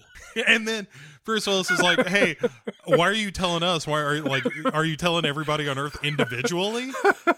And Billy Bob Thornton is like, no, if the news got out, there'd be a breakdown in social services and religious panic. Basically, the worst parts of the Bible. The worst parts of the Bible? Yeah, show me the good ones, I say. Did you happen to see that movie Deep Impact? That's what they did in that movie, and people fucking went bonkers. We do not want that in this movie, okay? We're going to keep this hush-hush for now. Well, and it turns out that Bruce Willis had made, as a pen on some kind of drill that they were going to use to go to Mars, and they've been training their astronauts to use it, and they take him to look at the thing. It's all fucked up. They're doing it wrong, and they're like, we need your help, Bruce Willis. Then he says, look, the only reason I'm any good is because I work with the best. Now, me and my team are going to need to go into space and drill this fucking comet and drill it a new asshole. And Liv Tyler is like, are you sure you want to go to space? He's like, look, baby, I just don't trust anybody else to go to space completely unprepared. Bruce Willis asked Billy Bob Thornton, look, my team's just got to drill, not astronaut stuff like flying in space shuttles or getting out of the space shuttle or walking around on the surface of a foreign location in spacesuits or driving a moon rover or handling high-tech nuclear technology. Nothing like that, right? We're just drilling. 100%. Look, you have my word on it. If you want to get me a stack of Bibles, I will swear to you on it. Also, I will give you a Buffalo nickel if you get that team here within 48 hours. By the way, what year were you born? Yeah. Do you think they put Bruce Willis in this hilarious yellow toupee so that we, the audience, don't get him confused with Billy Bob Thornton? Because they both have these watered-down Southern accents, and they're both balding in spectacular fashion. Because you swap their hair and give Bruce Willis more 5 o'clock shadow, they are indistinguishable from one another. Yeah, except one, I would argue, has more screen presence, and it's not Bruce Willis. Actually, Billy Bob Thornton's pretty good in this, because he's a good actor. Right. Not that Bruce Willis is bad. Bruce Willis just sort of smolders and emotes and squints his eyes at Ben Affleck for fucking his daughter. That's pretty much all he does. Yeah, and Billy Bob Thornton is just full of country fried one-liners about how shit's getting bad. But then, Chad, we get our first taste of Aerosmith in this movie. The first of many. It's a cover of the Beatles Come Together while Bruce Willis gets on the horn to get the band back together. Because, since Bruce Willis left the oil rig, Bo, what was it, 2-3 days ago? Everyone there's just gone buck wild stateside. Yeah, I mean, while the cat's away, Chad, Michael Clark Duncan has gotten on his motorcycle in South Dakota. Oh my God. He's being chased by no less than 5 police cars and a helicopter. Michael Clark Duncan is on this Harley chopper in this red, white, and blue leather vest from the Dennis Hopper Easy Rider collection. I've never been to South Dakota, but I believe in my heart of hearts that a man with the physical description of Michael Clark Duncan on a Harley like this, wearing this outfit, speeding down the country roads of South Dakota, it would most certainly end with him being greeted with a multi-tiered police escort to the state line, toot sweet. Right. The only way you get out of that is if you have a pass that says, no, I'm just going to Sturgis. We then meet Ken Hudson Campbell, who we last saw after his woman was fucked by Leon Phelps, the ladies' man. Ken Hudson Campbell, he was also that dirtbag mall Santa in the original Home Alone. And he's in this movie, and I felt like he was supposed to be the Bluto Blutowski of the bunch, but it kind of turns out he's just kind of the fat guy. He is 100% just the fat guy. He's getting a tat while simultaneously asking his mother for donuts. Mm-hmm. And that's his whole character, is just, I'm a fat guy that eats donuts. And then they talk, there's like voiceover as they're like, well, you know, there's Maxie, who is the fat guy, there's Bear, and then they're like, and then there's Rockhound, and we call him Rockhound because he's horny. And it's Steve Buscemi. He's down in New Orleans, and he's trying to talk the panties off some underage girl. Shawnee Smith. She was in The Blob, and she was also on that Ted Danson Becker sitcom. Yeah, she was in the Saw movies a bunch and stuff like that. Like, she's been around for a while. But anyway, yeah, he's putting the moves on her, and she tells him that she's been married for 2 weeks. He is examining her ring, and it's just like, yep, that's fake. You should probably fuck me. Wait a second. Are you 18? What side of the quinceanera are you on? Then the FBI shows up to drag him off. And that's when he's like, so, how old are you again? Right. And you're just like, he's not asking to make sure that she's legal. He's really asking to make sure that she's not legal. Because that's the only way he can get an erection. The reason that he doesn't have a computer is every time he leaves a location, he just has to destroy whatever computer he has. Just chunking in the ocean and move on. Yeah, because it's just chock full of nothing but pedophilia. Our next character is Owen Wilson. He's the cowboy of the bunch. And we see a bunch of helicopters coming over the horizon, chasing him on this horse ranch. It's very cinematic. Let me ask you this. What in the fuck is his character? He has like 4 lines in the whole movie. He's the cowboy. All right, fine.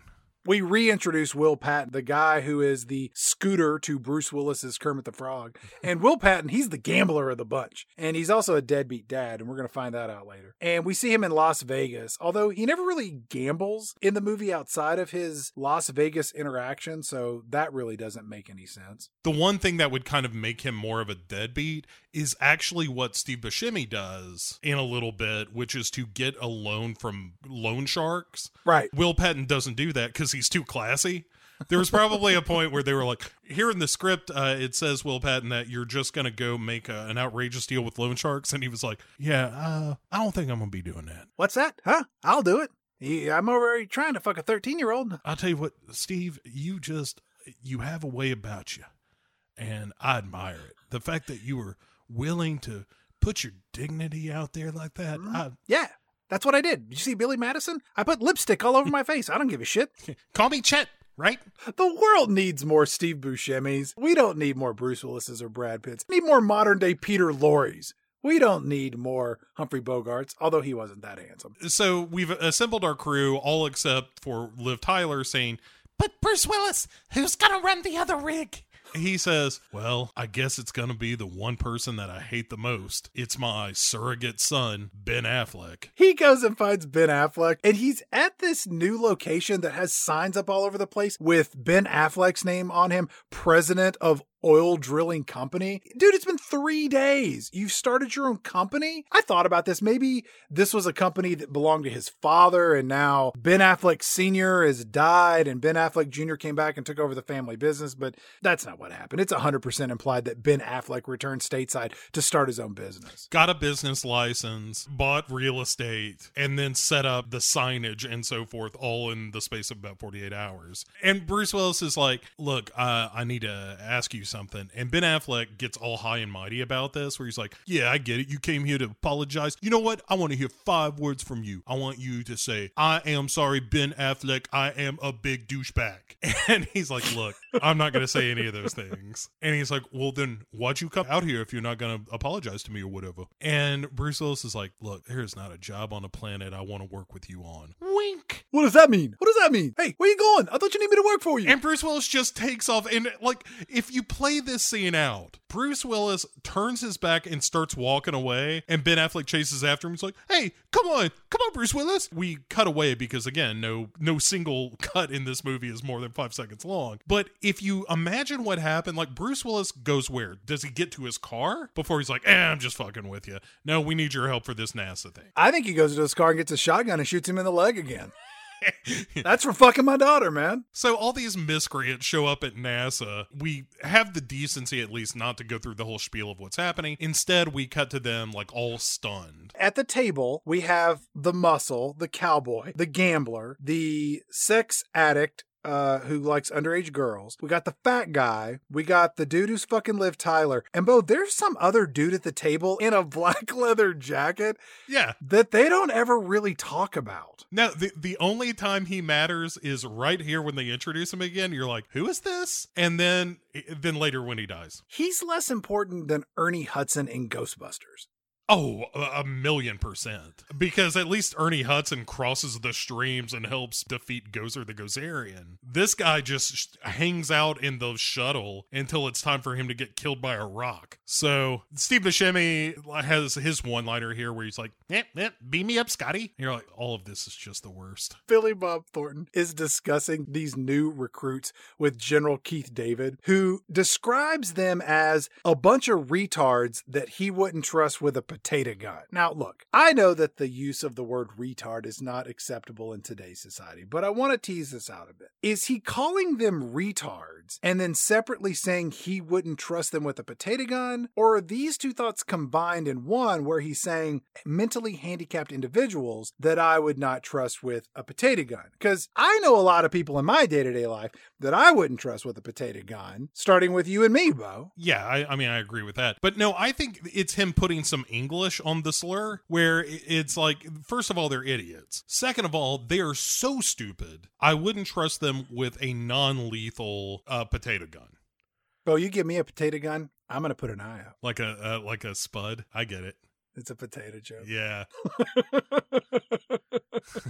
Bruce Willis comes over and says, the team's going to do the job, but they've got some requests that are meant to be comedic relief. And Owen Wilson wants parking tickets taken care of. And that nameless guy in the black jacket, he's got 2 women he wants made American citizens, no questions asked. And at this point, that guy like rubs his hands and licks his lips like he's a wolf in a cartoon or something. Yeah. And then the fat guy wants 8-track tapes to be brought back. Will Patton, the degenerate gambler, he just wants an Emperor's package at Caesar's Palace. They ask about who killed Kennedy. Michael Clark Duncan wants to stay in the Lincoln bedroom for an entire summer. That's the part of that I like, where it's like, look, I'm not just staying overnight. I'm going to make myself comfortable. You know, in the year 1998, there was a better chance of Michael Clark Duncan spending the summer in the White House than Morgan Freeman actually getting elected president. Yeah, that's true. Good thing America's in a post-racist world. Yeah, that's what I hear. Billy Bob is like, I think we can probably, arrange some of that. And Bruce Willis says, oh yeah, also, none of us ever want to pay taxes again. Ever. We got a bunch of libertarians on our hands here, Bo. Right. Again, this is a real, hey, we love America, except for all the stuff that actually happens in America. When did you first see this movie? Back in 1998 or years later? It wasn't in the theater. It had to be whenever it was on home video. I'm building up to something, Bo, because I've got for you a quiz titled Back in 1998, where I'm going to give you trivia questions from the year 1998, and you have got to be able to give me the answer. If you answer enough of these questions quickly, you will win a big prize from the year 1998. Are you ready, Bo? Of course I am. All right, here we go. Back in 1998, this famous search engine that's not Bing was founded in Menlo Park, California. Yahoo? Google. Back in 1998, Noel Godin, a Belgian anarchist, smacked a cream pie in the face of what famous Microsoft founder and current conspiracy theory public enemy number 1 for his plan to track all humans through the COVID-19 vaccine? Bill Gates. Correct. In 1998, what version of the Windows operating system was released? Was it Windows 98? Correct. Okay. Back in 1998, which of the following was not a top baby name? Emily, Hannah, Jacob, Topher, or Adolf Sandusky? Adolf Sandusky. Correct. Back in 1998, what other man shared the title of Time Magazine's Men of the Year along with Kenneth Starr? Hint, he was the recipient of the most famous extramarital blowjob in American history. Bill Clinton. Correct. Back in 1998, what was banned in all California restaurants? Smoking. Correct. Back in 1998, the Imperial Wizard of the Ku Klux Klan was fined for burning a cross in his garden and infringing air regulations in what state? Georgia. California. Bo, that California, they don't like smoke in any form. Back in 1998, what company introduced the advertising slogan, Think Different? IBM? Apple Computers. Okay. Back in 1998, what company introduced the advertising slogan, Think Outside the Bun? Taco Bell. Correct. Back in 1998, what locally owned pizza restaurant introduced the advertising slogan, If you don't like Fast Mike's Pizza, Fuck if we care. Fast Mike. Correct. Back in 1998, what locally owned pizza restaurant closed permanently due to customer complaints about its newly introduced advertising slogan? Fast Mike's. Correct. Back in 1998, what Wham frontman was arrested for engaging in a lewd act in a public restroom in Beverly Hills, California? George Michael. Correct. In 1998, what do you think the lewd act George Michael was arrested for? Performing and or receiving a blowjob. Correct. In 1998, Carmen Electra partook of a 9-day marriage to the BFF of Kim Jong-un. Who was this famous basketball player? Professional wrestler Dennis Rodman. Correct. Back in 1998, this former Disney Mouseketeer released her debut single, Baby One More Time, years before marrying Kevin Federline, shaving her head, beating up a car with an umbrella, and open-mouth kissing Madonna on the VMAs live on TV. Future home gym arsonist Britney Spears. Correct. Back in 1998, this famous crooner died at the age of 82 and currently is the suspected baby daddy to the Vanity Fair investigative reporter Rowan Farrow. Frank Sinatra. Correct. Back in 1998, this famous singer and California politician was killed after crashing into a tree while snow skiing at a somewhat ironically named Heavenly Ski Resort. Pass. Sonny Bono. Oh. In 1998, what SNL performer died at the age of 49 after his wife, high on cocaine, shot him between the eyes, in the neck, and in the chest? Phil Hartman, R.I.P. Back in 1998, this low-cost airline was founded, proving that Southwest isn't the only cheap airline you can fly without fearing for your life. Virgin? JetBlue. Oh. Back in 1988, this former professional wrestler and co-star of Predator was elected governor of Minnesota. Oh, Jesse Ventura. Correct. Back in 1998, what vapor distilled water was introduced, proving that not only are people stupid enough to spend $2 on a plastic bottle of water, but they'll pay $3 if you put the word smart in the product's name. Smart water? Correct. Back in 1998, this movie was presented the Oscar, having come out the year before, showing a naked breast, garnering it a PG-13 rating. Titanic? Correct. Back in 1998, the top 5 scripted TV shows were all on NBC. How many can you name? 0. ER, Friends, Frasier, Veronica's Closet, and Jesse? All right, moving on. I was correct, though, because I couldn't name 0 of those. We're almost done here. Back in 1998, Mark McGwire hit 70 home runs, but later admitted that he used what performance-enhancing types of drugs to hit all of those dingers? Steroids. Correct. Back in 1998, the Space Shuttle Discovery blasted off with this 77-year-old legendary astronaut, making him the oldest person in space after having originally claimed the title as the first American to orbit the Earth in 1962. John Glenn. Correct. And lastly, back in 1998, what aging rock band had the 23rd most popular song according to Billboard's Top 100, falling ahead of Body Bumpin' by Public Announcement and just behind Everybody, aka Backstreet's Back by the Backstreet Boys, thanks in part to the aging rock band song being prominently featured in the Michael Bay summer blockbuster Armageddon. Aerosmith. Correct. Bo, Yes. you scored enough points to win yourself a teal iMac that no longer turns on. Oh, you know, that I feel like I've got one of those already. The garage has a lot of nooks and crannies. So back in our movie, we see our ragtag group of goofballs, and they're getting medical, physical, and psychological exams to see if they're able to take this trip into outer space, and all of this is accompanied by Curtis Mayfield's Pusher Man to really jazz things up a bit. Yeah, we've got Ellen Cleghorn, Saturday Night Live's Ellen Cleghorn, with a giant silver dildo. Sticking it up Buscemi's ass and Threatens Will Patton with it. He's like, I don't think you're going to be taking that route with me. And then a doctor tells Michael Clark Duncan that his bad cholesterol is really bad. So he just takes off all his clothes and dances. he's wearing this striped underwear and he screams, "Pork rinds this!" And he just does this sexy dance. He pulls down his pants and shows off his ass cheeks. It's something. And then Udo Kier from 2001 is the psychologist. Michael Clark Duncan cries when he is being examined. Buscemi reveals himself to be a genius with multiple doctorates in geology and chemistry. I like for the audience that he solves a Rubik's Cube really fast. Yeah. And you know that for the people that really got the firecracker in the hand analogy, they're just like, dang, he is smart. You see how fast he did that? And then, and when he's being shown the Rorschach test, he's just like, those are boobs. Those are you with boobs. Those are me with boobs. Those are my face on boobs. Those are definitely underage boobs. I'll keep that one. Thank you.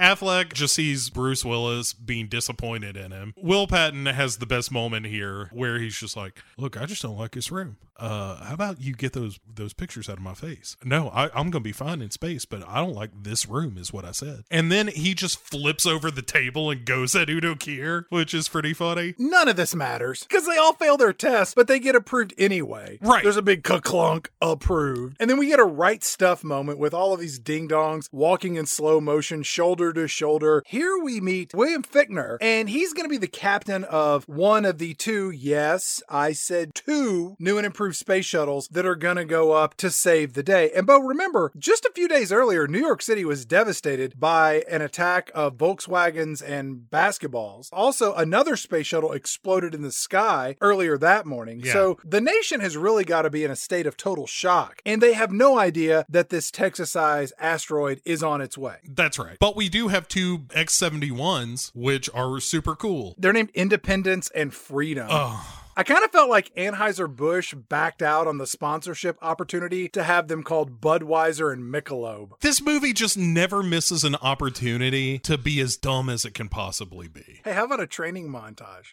Oh, yeah, please. Naming those shuttles the Freedom and Independence, it's the cinematic equivalent of that press conference where Trump, like, hugged a flag and almost made out with it. Yeah. Where you're just like, God, this is gross. And then one of the NASA pilots, Chad, is also a hot lady. So let's just keep that in mind for a little bit of horribleness later in the movie. That female commander, she tells him that, hey, you're going to be in these new suits that won't make you bounce around like Neil Armstrong because, hey, this movie's not paying for that level of special effects. When you get on this asteroid, you're going to walk around like it's on Earth. You're not going to bebop all over the place. We don't have those kind of dollars or that kind of time to shoot. While Sweet Emotion plays, check 2 for the Aerosmith jukebox. Oh, cha-ching. They introduce a big truck called the Armadillo that is sort of the drill truck. That's good. And immediately these dumbasses start looking through this truck and they're like, well, this is all wrong. Let's start tearing this shit apart and making it like we want it to.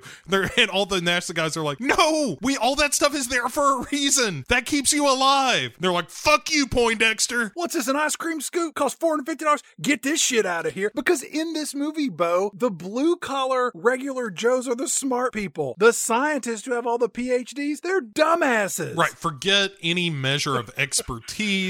Billy Bob at no point gives him the Keith David dressing down of like, you're going to want to listen to him. He's pretty much the smartest person here. Instead, he's just like, you know what? These sons of bitches, they've got pluck.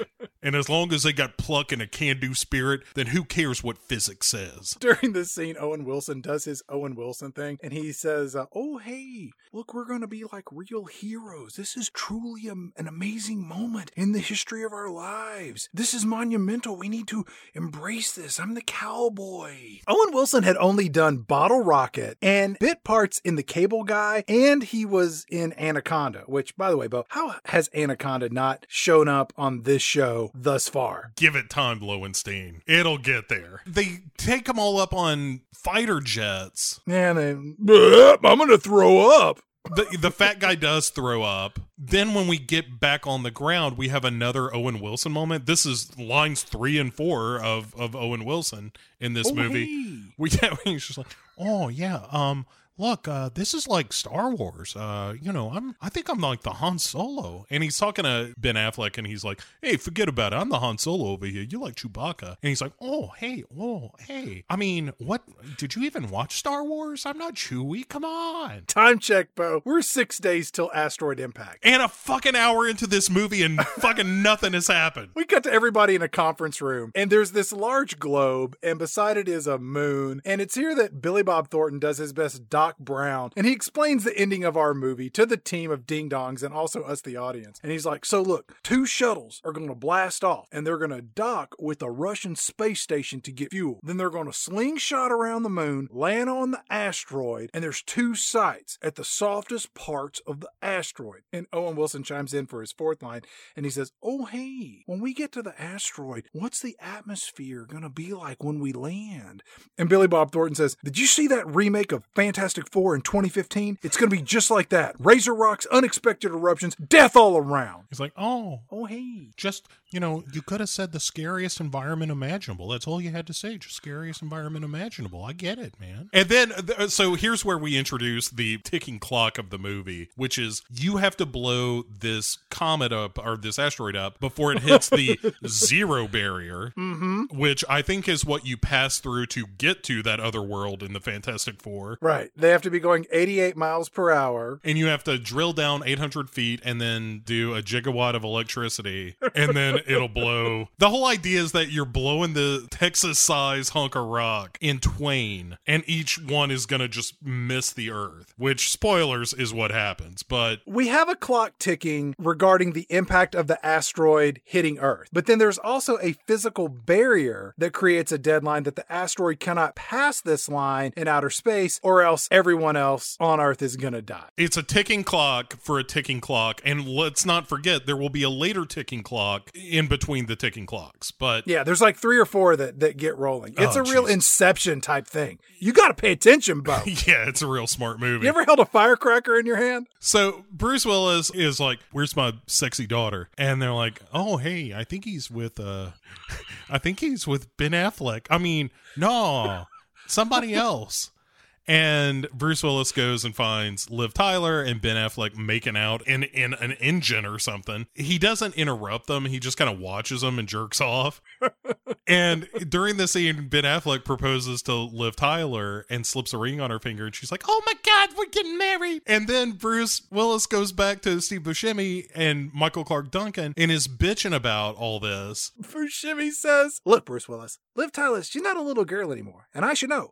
I don't get aroused around her when she's nearby, all right? My dick is as soft as can be. Look, she's a full-grown hottie. I'm not going to say that she's not hot, all right? That's somebody else's type, but it's not mine. I like him young, like Epstein young. Yeah, it's so weird. As soon as she turned 18 years of age, I had no interest in her whatsoever. Bruce Willis says, I just didn't want my daughter to marry a roughneck. She's better than that. And they're like, no, she's really not. I don't know if you've sat down and talked with her, but she's kind of a ding-dong. Owen Wilson chimes in, oh, hey, Liv Tyler, she's a young woman. She's curious about her body, and she's exploring her sexuality, and it's a natural thing. Oh, hey. So needless to say, Bruce Willis, he doesn't want to hear about how all of these degenerates are thinking about his daughter's sexuality, because clearly all of these guys at one point or another threw out an invitation to see if she'd RSVP to a little behind-the-scenes hanky-panky. Yeah. And then Michael Clark Duncan, he steps in as the voice of reason, and he says, Bruce Willis, we all helped raise her. We're all kind of her daddy. And then we get more montage where Ben Affleck shows off that he's a bit of a wild card. We also hear that they're going to have 8 hours to drill 800 feet. And then at this point, we cut over to this underwater simulation that is supposed to help them react to weightlessness in space. The whole idea, they're giving them like a little bit of the Kobayashi Maru, where it's like, hey, we're going to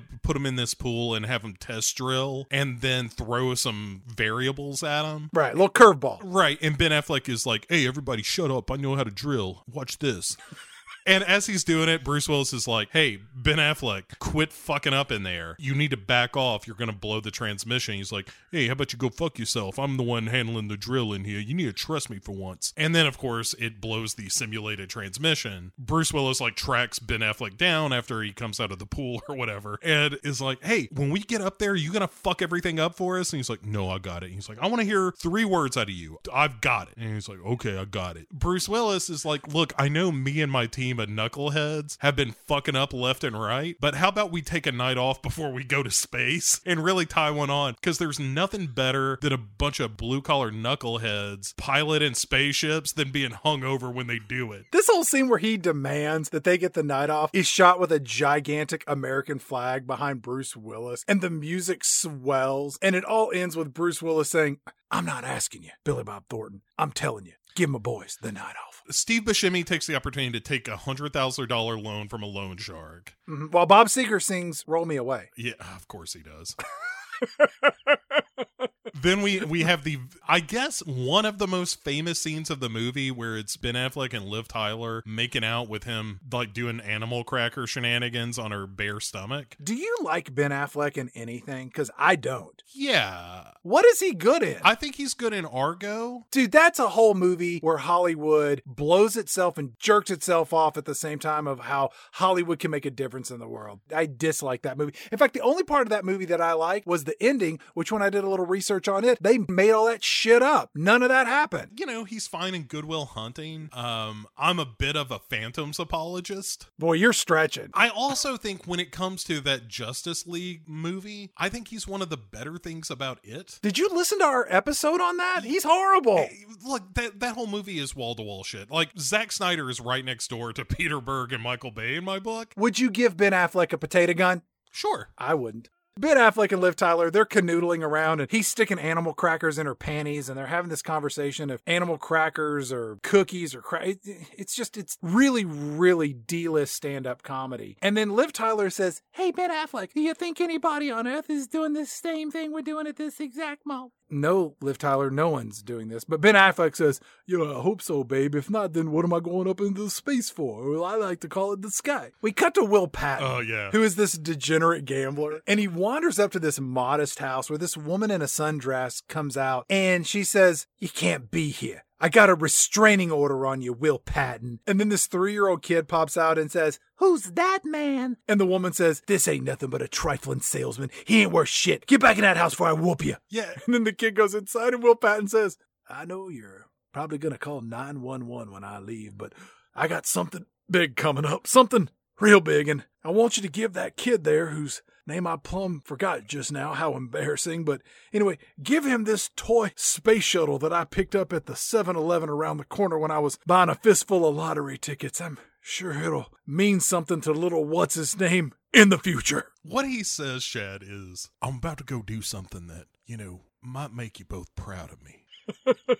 And when he says that, the first thing she ought to think is, he's about to blow up a fucking building. Like, he is about to commit an act of domestic terrorism. This no-good degenerate gambler is about to do something that is going to, quote, make his life meaningful. That is bound to result in the deaths of dozens of innocent people. I did think about what went through her head when he said that. My most logical conclusion was that he was going to fake his own death and that they would come into a pretty sizable amount of money. Yeah, I think that's best case scenario. I really think him driving a van of manure into a government building is probably higher on the list, but he's going to shoot up his mouth with a Novocaine, pull out all of his own teeth, stick them inside of a corpse, and then blow up another federal building. That's the plan. I got myself a little compound just outside of town, and me and some other boys who really believe in liberty are going to take back part of the country that... let me just say that he's gonna know my name. But yeah, so more Aerosmith plays. While we cut to a strip club where the rest of our drilling crew is getting lap dances, led by Steve Buscemi. You know he had to be upset because he got to be 18 to strip. He's disappointed, but he's trying to make it work. He's got $100,000 in cash and is just tossing it around because in his mind, they're all gonna die, so why not go out in style? And style for this character is at a shitty strip club. And a biker comes over and asks like, "Hey, how come you guys are hogging all the action?" Because we got $100,000, shithead. Steve Buscemi just throws some money in his face, is like, "Hey, how about you go fuck yourself?" Then it breaks out into an inevitable fight, which leads to the team getting arrested. But nothing comes of this arrest, though. It's not like Bruce Willis has to break them out and like gives them a speech about how they need to straighten up and fly right, or Billy Bob has to do that. It just doesn't matter. No. We're cut back to NASA HQ, and apparently the 3% of the sky that they've been monitoring with their $1 million budget, they find that there's another big chunk of space rock headed over towards Asia, and it's about to kill a bunch of people. Sadly, these people are children or the elderly. This rock comes in and crashes into who knows where. No, it's in Shanghai, they later say. And the best part about this is they get a message saying like it's going to hit in the South Pacific, and somebody is like, "Hey, Billy Bob Thornton, should we warn anyone?" And he's like, "What's the point? Like, why even try to save lives here? What are we going to do? Alert the whole South Pacific?" Fucking yes. Yes, you tell everybody you can. So after this Asian version of what we saw in New York City, we cut back to NASA HQ, and here we see that Billy Bob Thornton has braces on his legs like the young Forrest Gump did. And Billy Bob Thornton tells Bruce Willis, "I always wanted to be an astronaut and get a flight patch like my heroes. Have you ever let anybody down, Bruce Willis?" And Bruce Willis says, "I never quit yet." And he's like, "All right, well, don't fuck this up." Yeah. I mean, that's the whole scene. It's just like, hey, would you give me a sentimental gesture later at the end of this movie? And Bruce Willis is like, yeah, I can do that. Then we see some news reports talking about how this mission is underway because the word is out about this giant comet or whatever. It's an asteroid. The comet was in Deep Impact. This is the asteroid. You got to keep that straight. Whatever. And then... We had the Kennedy's Space Center in Florida. And now suddenly everybody on planet Earth knows that there's this global killer event happening. Right. And so we start Act 3 of our movie. Is it? Because there's an awful lot of movie for this to be Act 3. No. This is Act 1 is they get them on board. 2, they train them. And then here we're going to shoot them up into space. Because Bruce Willis at this point finds his daughter. She's hanging out somewhere all by herself on a launch pad. And Liv Tyler says, I really need to apologize to you. I love my life. And I don't blame you for my mother leaving. She left both of us, but mostly you. But I love you. And promise me you're going to come back. Just promise me. No matter what happens, you're going to come back alive. And you won't sacrifice yourself for anybody else to save their life. Yeah, and then she adds, and by the way, if it's not too much trouble, bring my husband back. Her fiance. Then they cut to a plaque for the Apollo 1 astronauts who died horribly. Mm-hmm. And it's like, just get that name right out your mouth, Armageddon. You can show your American flag, but trading on the deaths of honest-to-goodness American heroes is one of those bridges too far for me, where I'm watching this movie, I'm like, this is gross. This movie is just gross. We then see our movie's cast headed towards their respective spaceships. In slow motion putting on helmets and shit. And they put, better yet, Chad, when they're putting on their suits, like, they don't put their actual names on the suits. Like, Steve Buscemi says Rockhound because that's his nickname. Because he's a horny and he likes to fuck little girls. Right, but you're just like, what the fuck? Like, nobody would ever do that. Nobody would be like, so what do you want on your name patch? I mean, obviously we're not going to put your name. So what is it that people called you in, I don't know, 8th grade? Oh, Booger? All right, Booger. All right, what about you? All right, Chimichanga. What about you, Bear? All right, what about you? Oh, Marble Balls. Okay, we got it all. Everybody, be sure you bring back Marble Balls dog tags if he gets hurt up there. Just so... The whole scene is punctuated with this uncomfortable a cappella version of Leaving on a Jet Plane as sung by Ben Affleck. And Liv Tyler, she just hoists herself up in the air and wraps her legs around his waist as a final goodbye. And then Michael Clark Duncan sings bass and Steve Buscemi comes in as kind of the accompanying chorus. And then the fat guy in the movie, he's bebopping. They're all singing as they head to their space shuttles. And then we get this montage of everybody getting buckled up. And we hear the President of the United States start to make this inspiring speech. And the President says, I address you tonight very strongly and powerfully, not as the President of the United States, but as the citizens of humanity. The Bible calls this day Armageddon, but I call it U.S. Amageddon, registered trademark.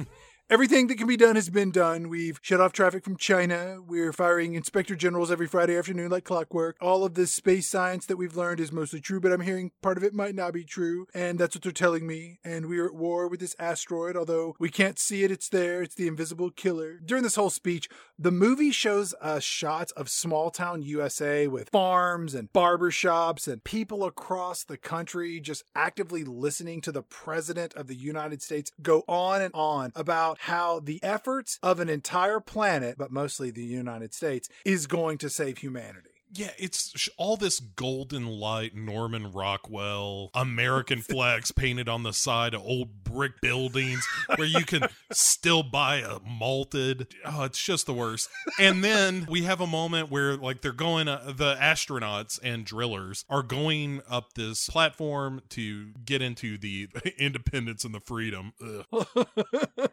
Before they get in, Ben Affleck stops Bruce Willis before they part ways. Bruce Willis is like, hey, look, I guess, I just want to tell you that. And Ben Affleck is immediately like, hey, you don't have to say a word, Harry. I think we're good like that. Also, I'm going to try not to disappoint you, Harry. And then they share like a laugh over the fact that Ben Affleck has been a constant source of disappointment to him. And then they get strapped in. And then Owen Wilson is like, oh, hey, before we take off, I gotta say, I'm like 98% excited and 2% scared.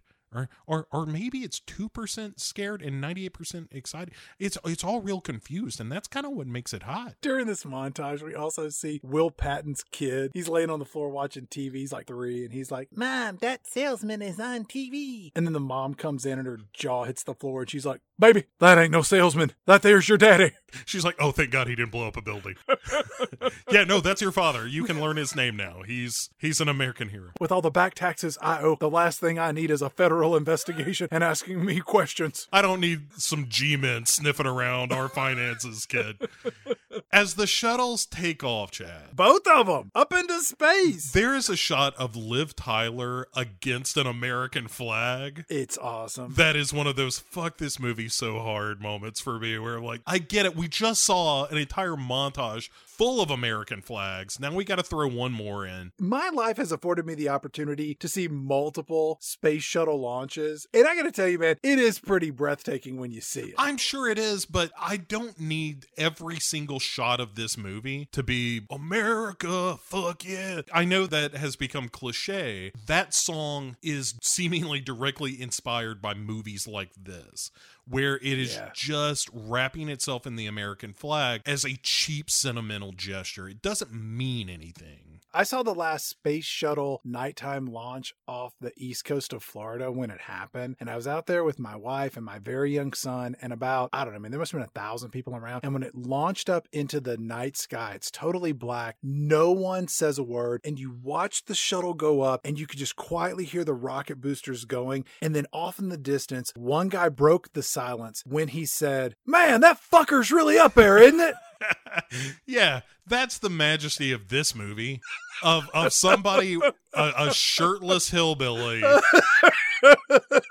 breaking the awe-inspired silence of seeing, like here's the thing, we didn't talk about this earlier, but there's a point where Billy Bob Thornton is like, people have been wondering what the fuck NASA is for 30 years. Let's show them what we're made of. It's that kind of stuff where I'm like, just go fuck yourself. Like, you don't have to justify the spirit of space adventure. And by the way, nobody who is a NASA astronaut in this movie is worth a shit. No. Again, it's all the blue collar stuff of like, it doesn't matter that you're a NASA astronaut, that you worked all your life to train and to be the best so that you could break free of the bounds of Mother Earth. No. Why would you do that, Bo? You can just show up a week and a half earlier, take some sort of technical school short form examination, and fucking do the same job. Right. It's that kind of America! attitude. Fuck yeah! And that is the Showing attitude up to throughout send the this motherfucking movie. day. And so Billy Bob then reminds him, like, hey, remember when I said you're going to dock with that Russian space station? You're about to do that. Peter Stormare has been alone up there for about 18 months. Peter Stormare, who is, by the way, not Russian, he's going to be crazy as whale shit when you get up there. 2 years earlier, we saw Steve Buscemi get put in a wood chipper by this guy in Fargo. Man, talk about your better movies. This movie is so bloated, and this whole Russian cosmonaut shit should have been 100% edited out of this film. It does nothing but add 30 minutes of its run. Yeah, like, we're finally going into space an hour and 10 minutes into this fucking movie. Let's just skip the whole Russian space station segment. It doesn't matter. All you need to know is that the Russian is a bit wonky in the head. He's a stereotypical Russian in a movie made in the United States. He's got the floppy ear flap hat, and he's got the whole moose and squirrel accent. And they dock, they refuel, the space station blows up. They almost leave Ben Affleck and the Russian, but they somehow make their way back to their shuttle. And then we're headed off to go save planet Earth. Great. And then a reporter tells us the shuttles are about to slingshot around their moon. And Billy Bob Thornton is like, all right, everybody, it's time to start praying. We're about to send these boys up to about 9 Gs. How many of you all saw Apollo 13? Because what you're about to see is a miniature version of that. Everybody on the space shuttle screams, and then they're okay.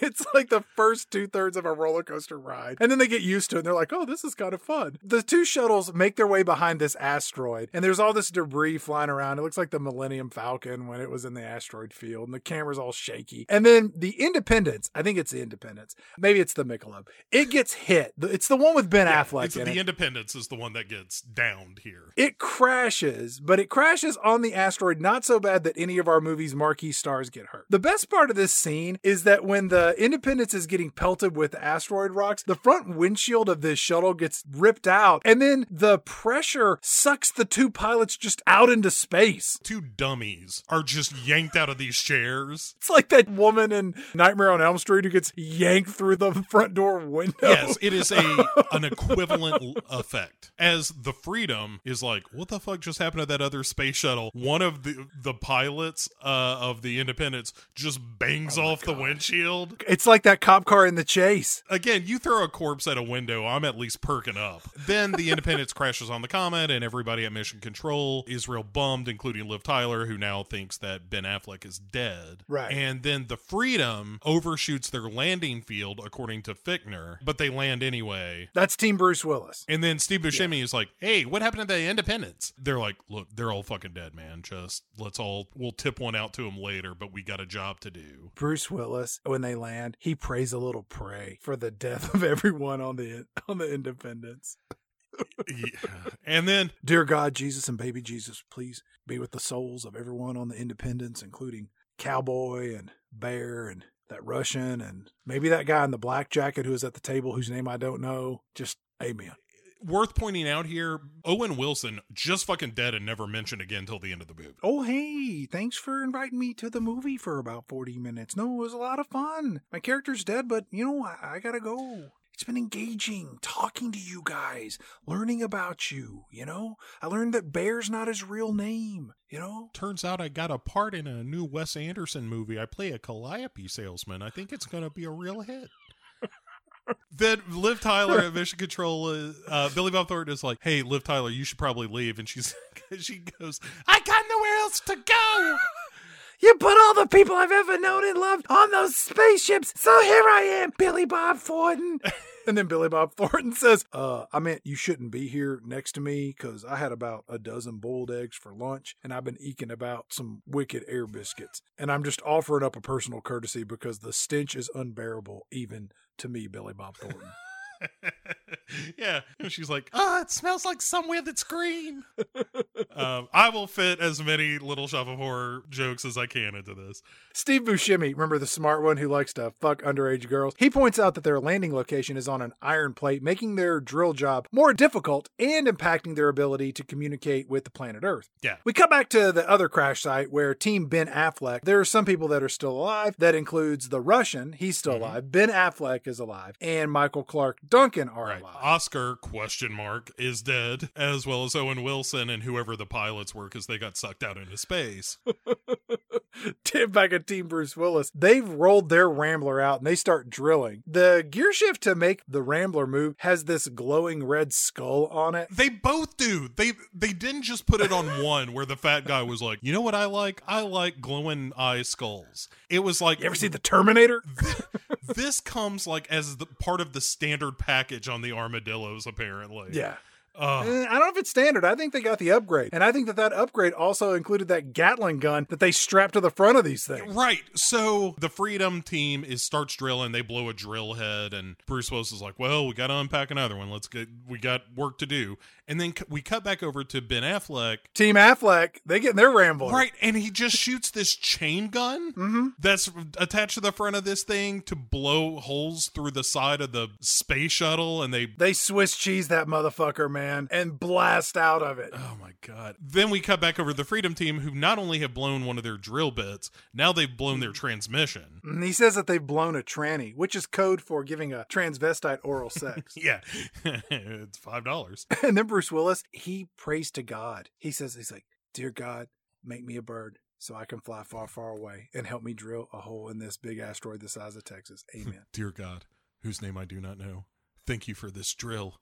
I forgot How deep? And then at Mission Control, they determine that because of going around the moon or going near the moon, that this asteroid is now tumbling on 3 axes. And they're like, wait, it was just tumbling on 2 before. We're fucked. Because now we only have communications with our team for 7 minutes. And we can only detonate the nuclear bomb remotely for 5 more, which is our backup plan. If they can't get this thing drilled, we're just going to blow the nuclear weapon up wherever it happens to be. So we got 3 clocks ticking here. We've got the first clock when the asteroid's going to hit Earth. We got the second clock where they can't go past this particular mark in space. Right. And then we got this third clock where people on Earth have to decide whether or not they're going to blow up the nuclear weapon remotely from NASA HQ. And if only, Chad, there were 12 minutes left in this movie. Oh my God, there's like an hour left. We're going to get through it pretty quick. But so Ben Affleck and his crew, it turns out, are following the source of some beep in their armadillo. Yep. And then back at the Freedom,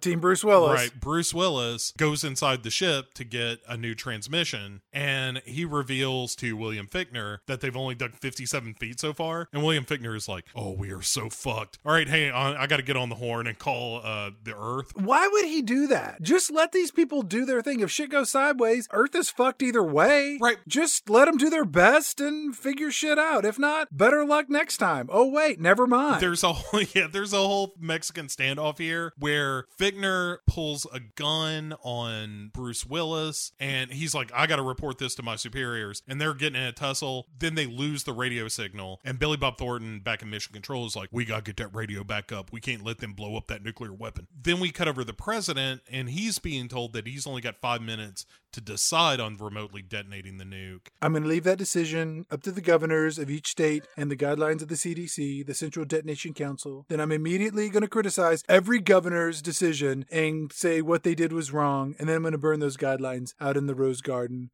We got to open up churches. They're essential businesses. Because without churches, where do people pray? Nowhere. It is literally impossible to pray anywhere but inside of a church. Also, this may seem like pandering to my base. I don't really have a follow-up. Just pretend that it's not pandering. By the way, what did that black president in Deep Impact do? He was a loser. He never made strong, forceful decisions to detonate a bomb in space. You know what? I'm going to detonate this bomb in space, and because it's the opposite of whatever the black guy did. Let's nuke this asteroid. I know we're supposed to unveil the painting of Morgan Freeman from Deep Impact, but we're not going to do that because my administration, first of all, knows no depths to our pettiness. Second of all, knows no depths to asteroids. If any of this goes sideways, none of it's my fault. We're all going to blame Cuomo. And then we're told this is the secondary protocol, and Billy Bob Thornton is like, wait a second, we only got one chance to save this planet. Let me talk to the president. And he says, look, Mr. President, if you blow up this bomb, you're going to kill everybody. And then he looks at Keith David and kind of smugly is like, he wants to talk to you. And then he gives the phone back to Keith David, and Keith David is like, all right. Okay, I got you. And hangs up the phone. He's like, we're going to blow it up in 30 seconds. And Billy Bob's like, God damn it. I really thought I had him.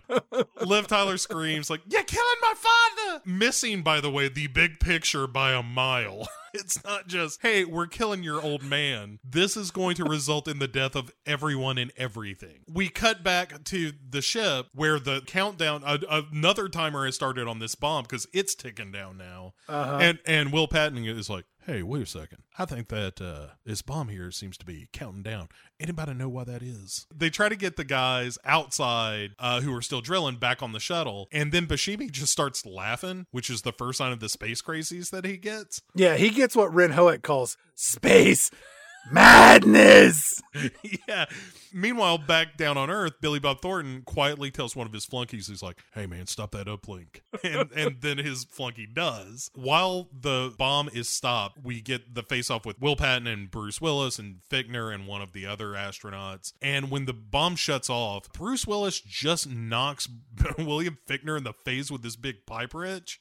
Will Patton elbows the other astronaut. Right. Will Patton gets the gun. And then while all this is happening up on the Freedom, down on Earth, Billy Bob Thornton's flunky gets found out, and they're like, we need you to leave this station. He's like, all right. And then as soon as he leaves, the bomb starts counting down again, and Bruce Willis has to sweet talk William Fichtner, who, by the way, he has just brained in the skull with a wrench and then collared him like one of the Humans from Planet of the Apes. Yep. And then is like, you need to turn this bomb off. You know we can do this. And for no good reason, William Fichtner is like, you know what? I'm going to disobey that direct order from the president, and I'm going to go with you, Bruce Willis. Right. And then we get this 35-second bomb disarmament that they just pop off the top. They zip, zop, zoop, and it ends with the cliched, should I cut the red wire or blue wire? Red or blue? Blue. No, wait, red. And then they cut red and the bomb stops. And then the radio is back up now when Mission Control also sees like, hey, the bomb stopped for no good reason. It's Bruce Willis who's giving him a jingle this time. What's he say, Bo?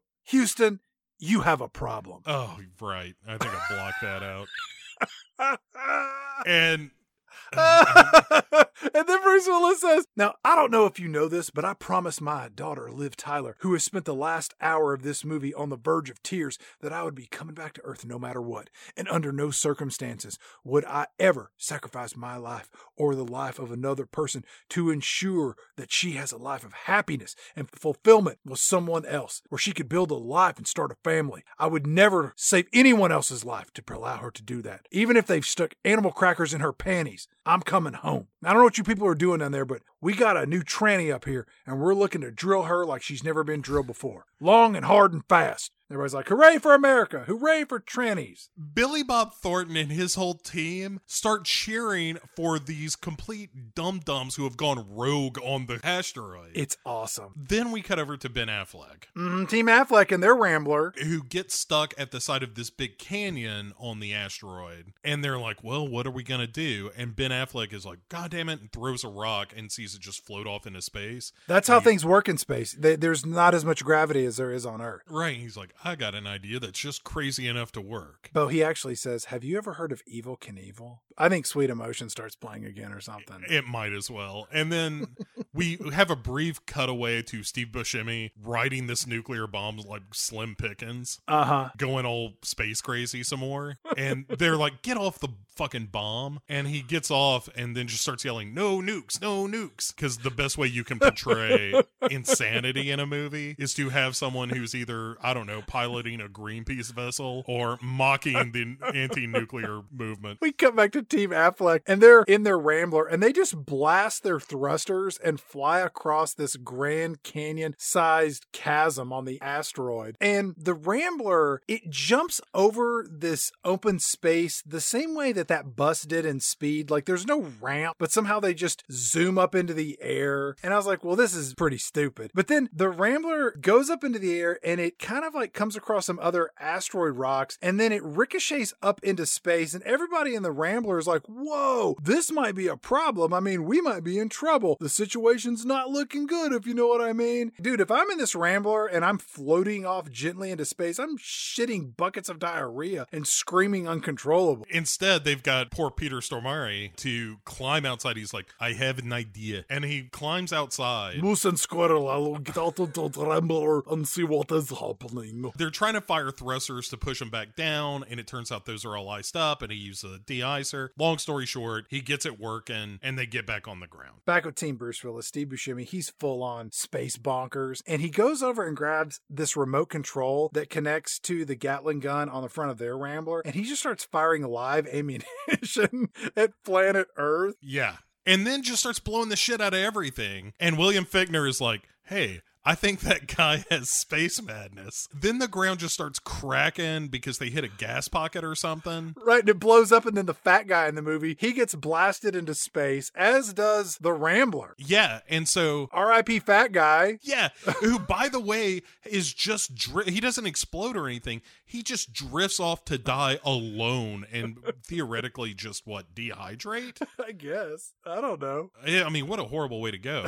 And nobody is like, we got to get him back. It's just like, see ya. Even Steve Buscemi, to the point, is like, see ya, Max. Let's go back to planet Earth, specifically Americana, where we see people in overalls rushing into bomb shelters, and New York City is all abandoned. And we see a couple of mosques that are full of people that are all going to go to hell because they haven't accepted Jesus Christ as their personal Lord and Savior. And then a breakaway piece of the asteroid hurtles towards Earth, and Paris is annihilated. Yes. It blows the shit out of Paris. Earth is fucked. It is never going to be the same again. Paris looks like a landfill after this chunk of rock hits it. Half of like the Arc de Triomphe is left, but you clearly see the Eiffel Tower just devastated along with Notre Dame as this nuclear weapon style shockwave just devastates the city. I think that's some of that shit that they added before the movie was released. Right, just we got to have more stuff blow up real good. Possibly, I felt like the opening sequence with New York City was added after the fact. Just blow shit up. Right. And then Liv Tyler, back at Mission Control, just grabs Billy Bob Thornton by the throat and is like, just do something. He's like, what do you want me to do? And she's like, I don't know, something. Then we cut back to Steve Buscemi, who is just completely embraced the idea of oblivion at this point. Yeah, we got a front row ticket to the end of the earth. Yeah, and then over the rise comes the other armadillo. Hey, it's me, Ben Affleck. I'm in the Rambler. You ever heard of Evel Knievel? Just immediately they start drilling again. They're like, great, we're America! Fuck yeah! And coming again to save the motherfucking day. So they duct tape Steve Buscemi to a chair because he's got the space madness. And then we also get the piece of information that there are no more transmissions or drill heads. Nope. We just got one shot at this, everybody. Good news, we only need 60 seconds, Bo, because it's 785 feet, 795 feet, 802 feet, Bo. We're done. We drilled the hole. Yeah, so they start pulling all the pipes out that they use for this drill or whatever. And then one of them's bent. So they have to send Ben Affleck in there to get the crooked ass pipe out of there. Yeah, they sent a guy down in the hole in Deep Impact too. I don't remember that part of it, but it's been a while. As they're trying to get that out of there, gas pocket blows or something and it shoots Ben Affleck comically out of it. Yeah. And Will Patton grabs the hose he's attached to at the last second. Is that who does it? I thought it was Bruce Willis. Oh, it is Bruce Willis. You're right. I just want everything to be Will Patton. And because he's my favorite thing about this. Shit starts blowing up all over the place. Like there are these gas pockets that are blowing out of the asteroid left and right. And then Ben Affleck, after he's been saved by Will Patton or Bruce Willis, he screams out, "We lost Gruber. Gruber's dead." And I was like, who is Gruber? And he was one of the other astronauts, I think. And then Bruce Willis says, I don't think this comet likes us very much. And Will Patton... It's an asteroid. It's not a comet, Bo. You're mixing up the movies. Come on now. Yeah, it doesn't matter. And then Will Patton says, that's because it knows we're here to kill it. Which is both the dumbest line of this movie and maybe the only one I can tolerate because I like personifying this asteroid somehow. The next problem on our hand, because this movie is never, ever not without another problem for our heroes to deal with. The trigger on the nuclear bomb is not working and it has to be manually detonated, Bo. So our team of misfits, they just decide to take time out of their lackadaisical, easy breezy schedule to draw straws to determine which one of them will stay behind to detonate the bomb. And Bo, it turns out that Ben Affleck has drawn the short straw to detonate the bomb. Yeah, and he says, everybody's got to die, but not everybody gets to die saving the world, And they're like, all right. Bruce Willis is like, just get in your suit. I'm going to walk you down, you dumb. They take the elevator down, and Ben Affleck tells Bruce Willis, hey, I want you to be sure you tell Grace, I'm always going to be with her and whatnot. Why doesn't he say, tell her I love her? He's afraid of commitment, Bo. One of the 9 writers on this movie was like, what if he just says he'll be with her and not I love you? Bruce Willis grabs Ben Affleck's air hose and he rips it out of his spacesuit. And then Bruce Willis rips the mission patch off of his own suit. He sticks it in Ben Affleck's spacesuit pocket, because they have pockets. He pushes Ben Affleck back into the elevator chamber and he says, make sure Billy Bob Thornton gets that patch, and hits the up button. And so Ben Affleck is going back inside the ship, and it will be Bruce Willis who stays to detonate the bomb. But not before Bruce Willis says, bye, son. Oh my God. I know, that is another one of those oh, go fuck yourself. You take care of my little girl. I always thought of you as my son. I'm damn proud of you. You go marry Liv Tyler, and you, my surrogate son, and my real daughter just having sex and making inbred babies. It's a dream come true, running around with potato guns, shooting them off, insensitive to contemporary views of genetic mutations. Go live your life, boy. Have a bunch of close-eyed kids and big-eared, melon-headed monstrosities. And anyway, so they take Liv Tyler now to a bunch of Max Headroom TVs that are just filled with Bruce Willis faces, which is horrifying. Yep. It's him. Well, I guess I'm gonna have to break that promise that I was gonna come home, but I'm sending Ben Affleck back to you. I know that's a poor substitute, but And Liv Tyler says, I lied to you too, Daddy. I said I didn't want to be like you, but I want to be just like you. Except for the part where you're going to be blown up by a nuclear bomb in about 2 minutes. That part sounds terrible. Suddenly Bruce Willis is blowing up an asteroid. Bruce Willis says, Ben Affleck saved us. And Will Patton, I couldn't have done this without him. And I wish I could be there to walk you down the aisle, Liv Tyler. And I'm going to come and I'm going to look on in on you from time to time. I got to go, Liv Tyler. And then Liv Tyler says, no, Daddy, no. And look, man, unless you're a monster on watching this movie the first time, you're wiping a tear from your eye. She says goodbye to her daddy as he sacrifices his life to save her fiance and the rest of planet Earth. I guess I'm just the world's biggest monster. This is all just stupid. This does not work on me on an emotional level at all. This I'm is so all just surprised garbage. by that because you're such a soft touch. I just think that your hatred of Michael Bay somehow creates an immunity to prevent you from feeling any sense of human connection. To be manipulated by the shallowest possible cinematic tricks? Yeah, I guess so. I expect at least a modicum of genuine emotion because none of this feels real. None of it's earned. It's just shit that happens on a screen. It doesn't mean anything. But that's the essence of life. So the shuttle, surprise, surprise, won't take off right away. And so the one female, you may have forgotten, Chad, there's an actual female astronaut on this. Yeah, she threatened to kick Michael Clark Duncan in the dick. Is he on the space shuttle still? Is he still alive? He's still alive. Okay, good for him. The female astronaut is like, I'll go fix the space shuttle. And she runs downstairs, and Peter Stormare is like, no, she is woman. She will never fix it. And then he runs after her and literally shoves her out of the way at a certain point. Yep. So that he can bang on the ship with a wrench. Does it work? And then it just starts working again. Because space shuttles, presidential elections, is there anything America has made that the Russians can't fix, Bo? Apparently not. It's another of those moments of just like, why on earth would somebody technically proficient at this be allowed to perform their job? Like it sums up this movie so well. Why craft anything when you can just hit it with a wrench? Eventually the space shuttle blasts off our asteroid and our remaining crew gets away safely. Bruce Willis is on the asteroid. He detonates the nuclear bomb with some extended suspense. We're not going to go into it too much because it's just kind of like the whole thing is like cake with icing and syrup and chocolate sauce on top and then whipped cream and sprinkles and a cherry and let's put some sparklers. You're like, I don't need more of this. Right. Yeah. The secret to the 8-layer Michael Bay dip, 9 layers.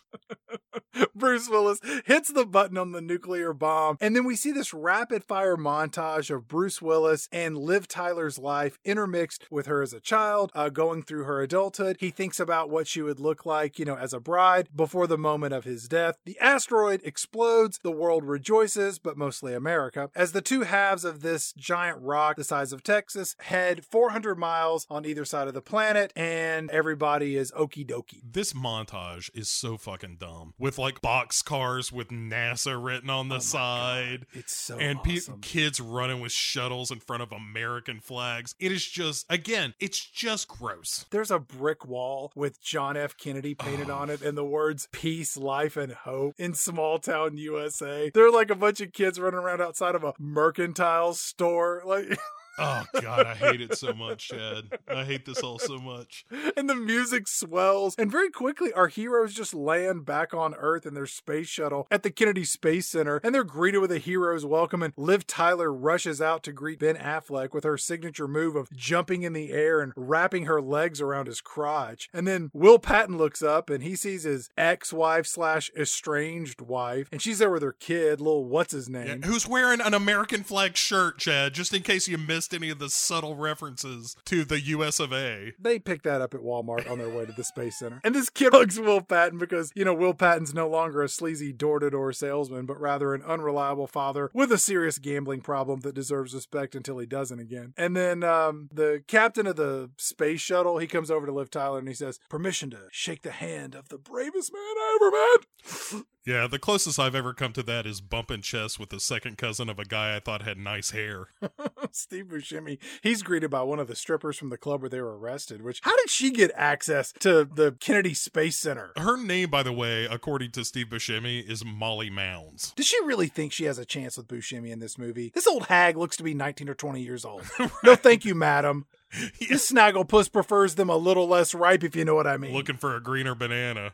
Beat it, Grandma. Billy Bob Thornton shows up and Ben Affleck says, Bruce Willis wanted you to have this flight patch. He ripped it off his sleeve before he gave his life to save her. And then, Billy Bob Thornton takes it and he's like, man, I finally got my patch. And then the Blue Angels or the Thunderbirds or somebody flies overhead. How there aren't fireworks exploding in the background is still a mystery to me, Bo. And then because this movie doesn't know how to end, so we get the freeze frame of Ben Affleck and Liv Tyler smooching. Right. Only to fade out and then come back up on their wedding. Yeah, during the credits. I mean, can we just end this already? And it's a bunch of sepia home video of them at the chapel, and like Molly Mounds catches the bouquet. It's just the worst. She hands it to her daughter, and Steve Buscemi walks over and puts a ring on her finger, and she's like 8. Hey, Liv Tyler, tell me when you guys have a kid, and if it's a daughter, then I'm interested. So, and then that's it. Then finally we fade to black, and the nation's nightmare is over. And by the nation, you mean you. Yes, I mean my national nightmare is finished. And as the credits rolled, the first thought I had was, God, I'm never watching that again. I could see you going the rest of your life and never watching this again. Absolutely not. No, there's no way. Like, we've done it for this show. I will never do it for any of the other podcasts I do, because that's not the kind of shows I do. And I will never, watching this for pleasure, the only way I could see that happening is if I ever have one of them car accidents that makes pleasure pain and pain pleasure, so that I have to put a nail through my dick and watch Armageddon to feel joy anymore. So as we have made a tradition, we always rank our movies from best to worst, worst to best, however the hell you want to do it. So, Bo, how would you rank the 6 movies in season 11, We're All Gonna Die, from top to bottom or bottom to top? Do you have a ranking? Do you need a moment? Nah, I can do this. You may be unsurprised to find that Armageddon is the worst movie of the season for me. Mm-hmm. Yes. I would put War of the Worlds at 5, Terminator Dark Fate at 4, Outbreak at 3, Happening at 2, and Kingdom of the Spiders at 1. We are such different people. My bottom, you may be surprised, it's not Kingdom of the Spiders. My bottom is Outbreak. I don't think I'll ever watch Outbreak again. Above Outbreak at my number 5 is Kingdom of the Spiders. Okay, fair enough. Above that is War of the Worlds, then The Happening, Terminator Dark Fate, and Armageddon is my number 1. I go back to what I mentioned earlier of that idea of Armageddon being somebody slipping a trash can on top of you and banging it for 2.5 hours. And that's what it's like for me watching this movie. It's just the worst possible noise. And I just hate these kind of movies. I hate that kind of uber nationalist, jingoistic, overly masculine, willingly stupid films. Armageddon is genuinely, I think, one of the worst movies I've ever seen. And Michael Bay is easily my least favorite working director. I think he should not be allowed to make movies. But as one season ends, yes, another season begins. Yes, it does. And we have poised for season 12 a very interesting sextet of films. Would you care to introduce the theme and your choice as the lead-off movie for season 12? Oh, would I? The next season is going to be called As Seen on TV. They are adaptations of very popular television programs, and we are going to be leading off with the Sean Connery villain turn in The Avengers. No, not the good one, Chad. Not the one with the Hulk and whatnot. You're talking about the one that no one's ever heard of and most people haven't seen. Yes, based on a somewhat obscure British-based television series starring Diana Rigg. The Avengers stars Ralph Fiennes and Uma Thurman, both at, one would argue, the height of their careers, and also features a rare turn from Eddie Izzard. Not surprisingly, I've never seen this movie. I barely remember it coming out. Let me tell you what you're going to like about The Avengers more than you're going to like about the Armageddon. 97-minute runtime. Nice. Yeah. So it might suck, but it's going to suck for a whole lot less time. Excellent. I want to thank everybody for joining us for this particular episode, for this particular season. As always, like, rate, review, recommend us to a friend, send us an email at pick6movies@gmail.com. Bo, any final thoughts that you have on Michael Bay's cinematic masterpiece, Armageddon? No, I never want to think about it again. But let me say that we got a little bit of pushback on Terminator Dark Fate. A number of people who were like, I thought that movie was okay. Mm-hmm. And they were wrong. And to which I would say, did you listen to the show? And hopefully that level of discourse can be maintained into season 12. Doubtful.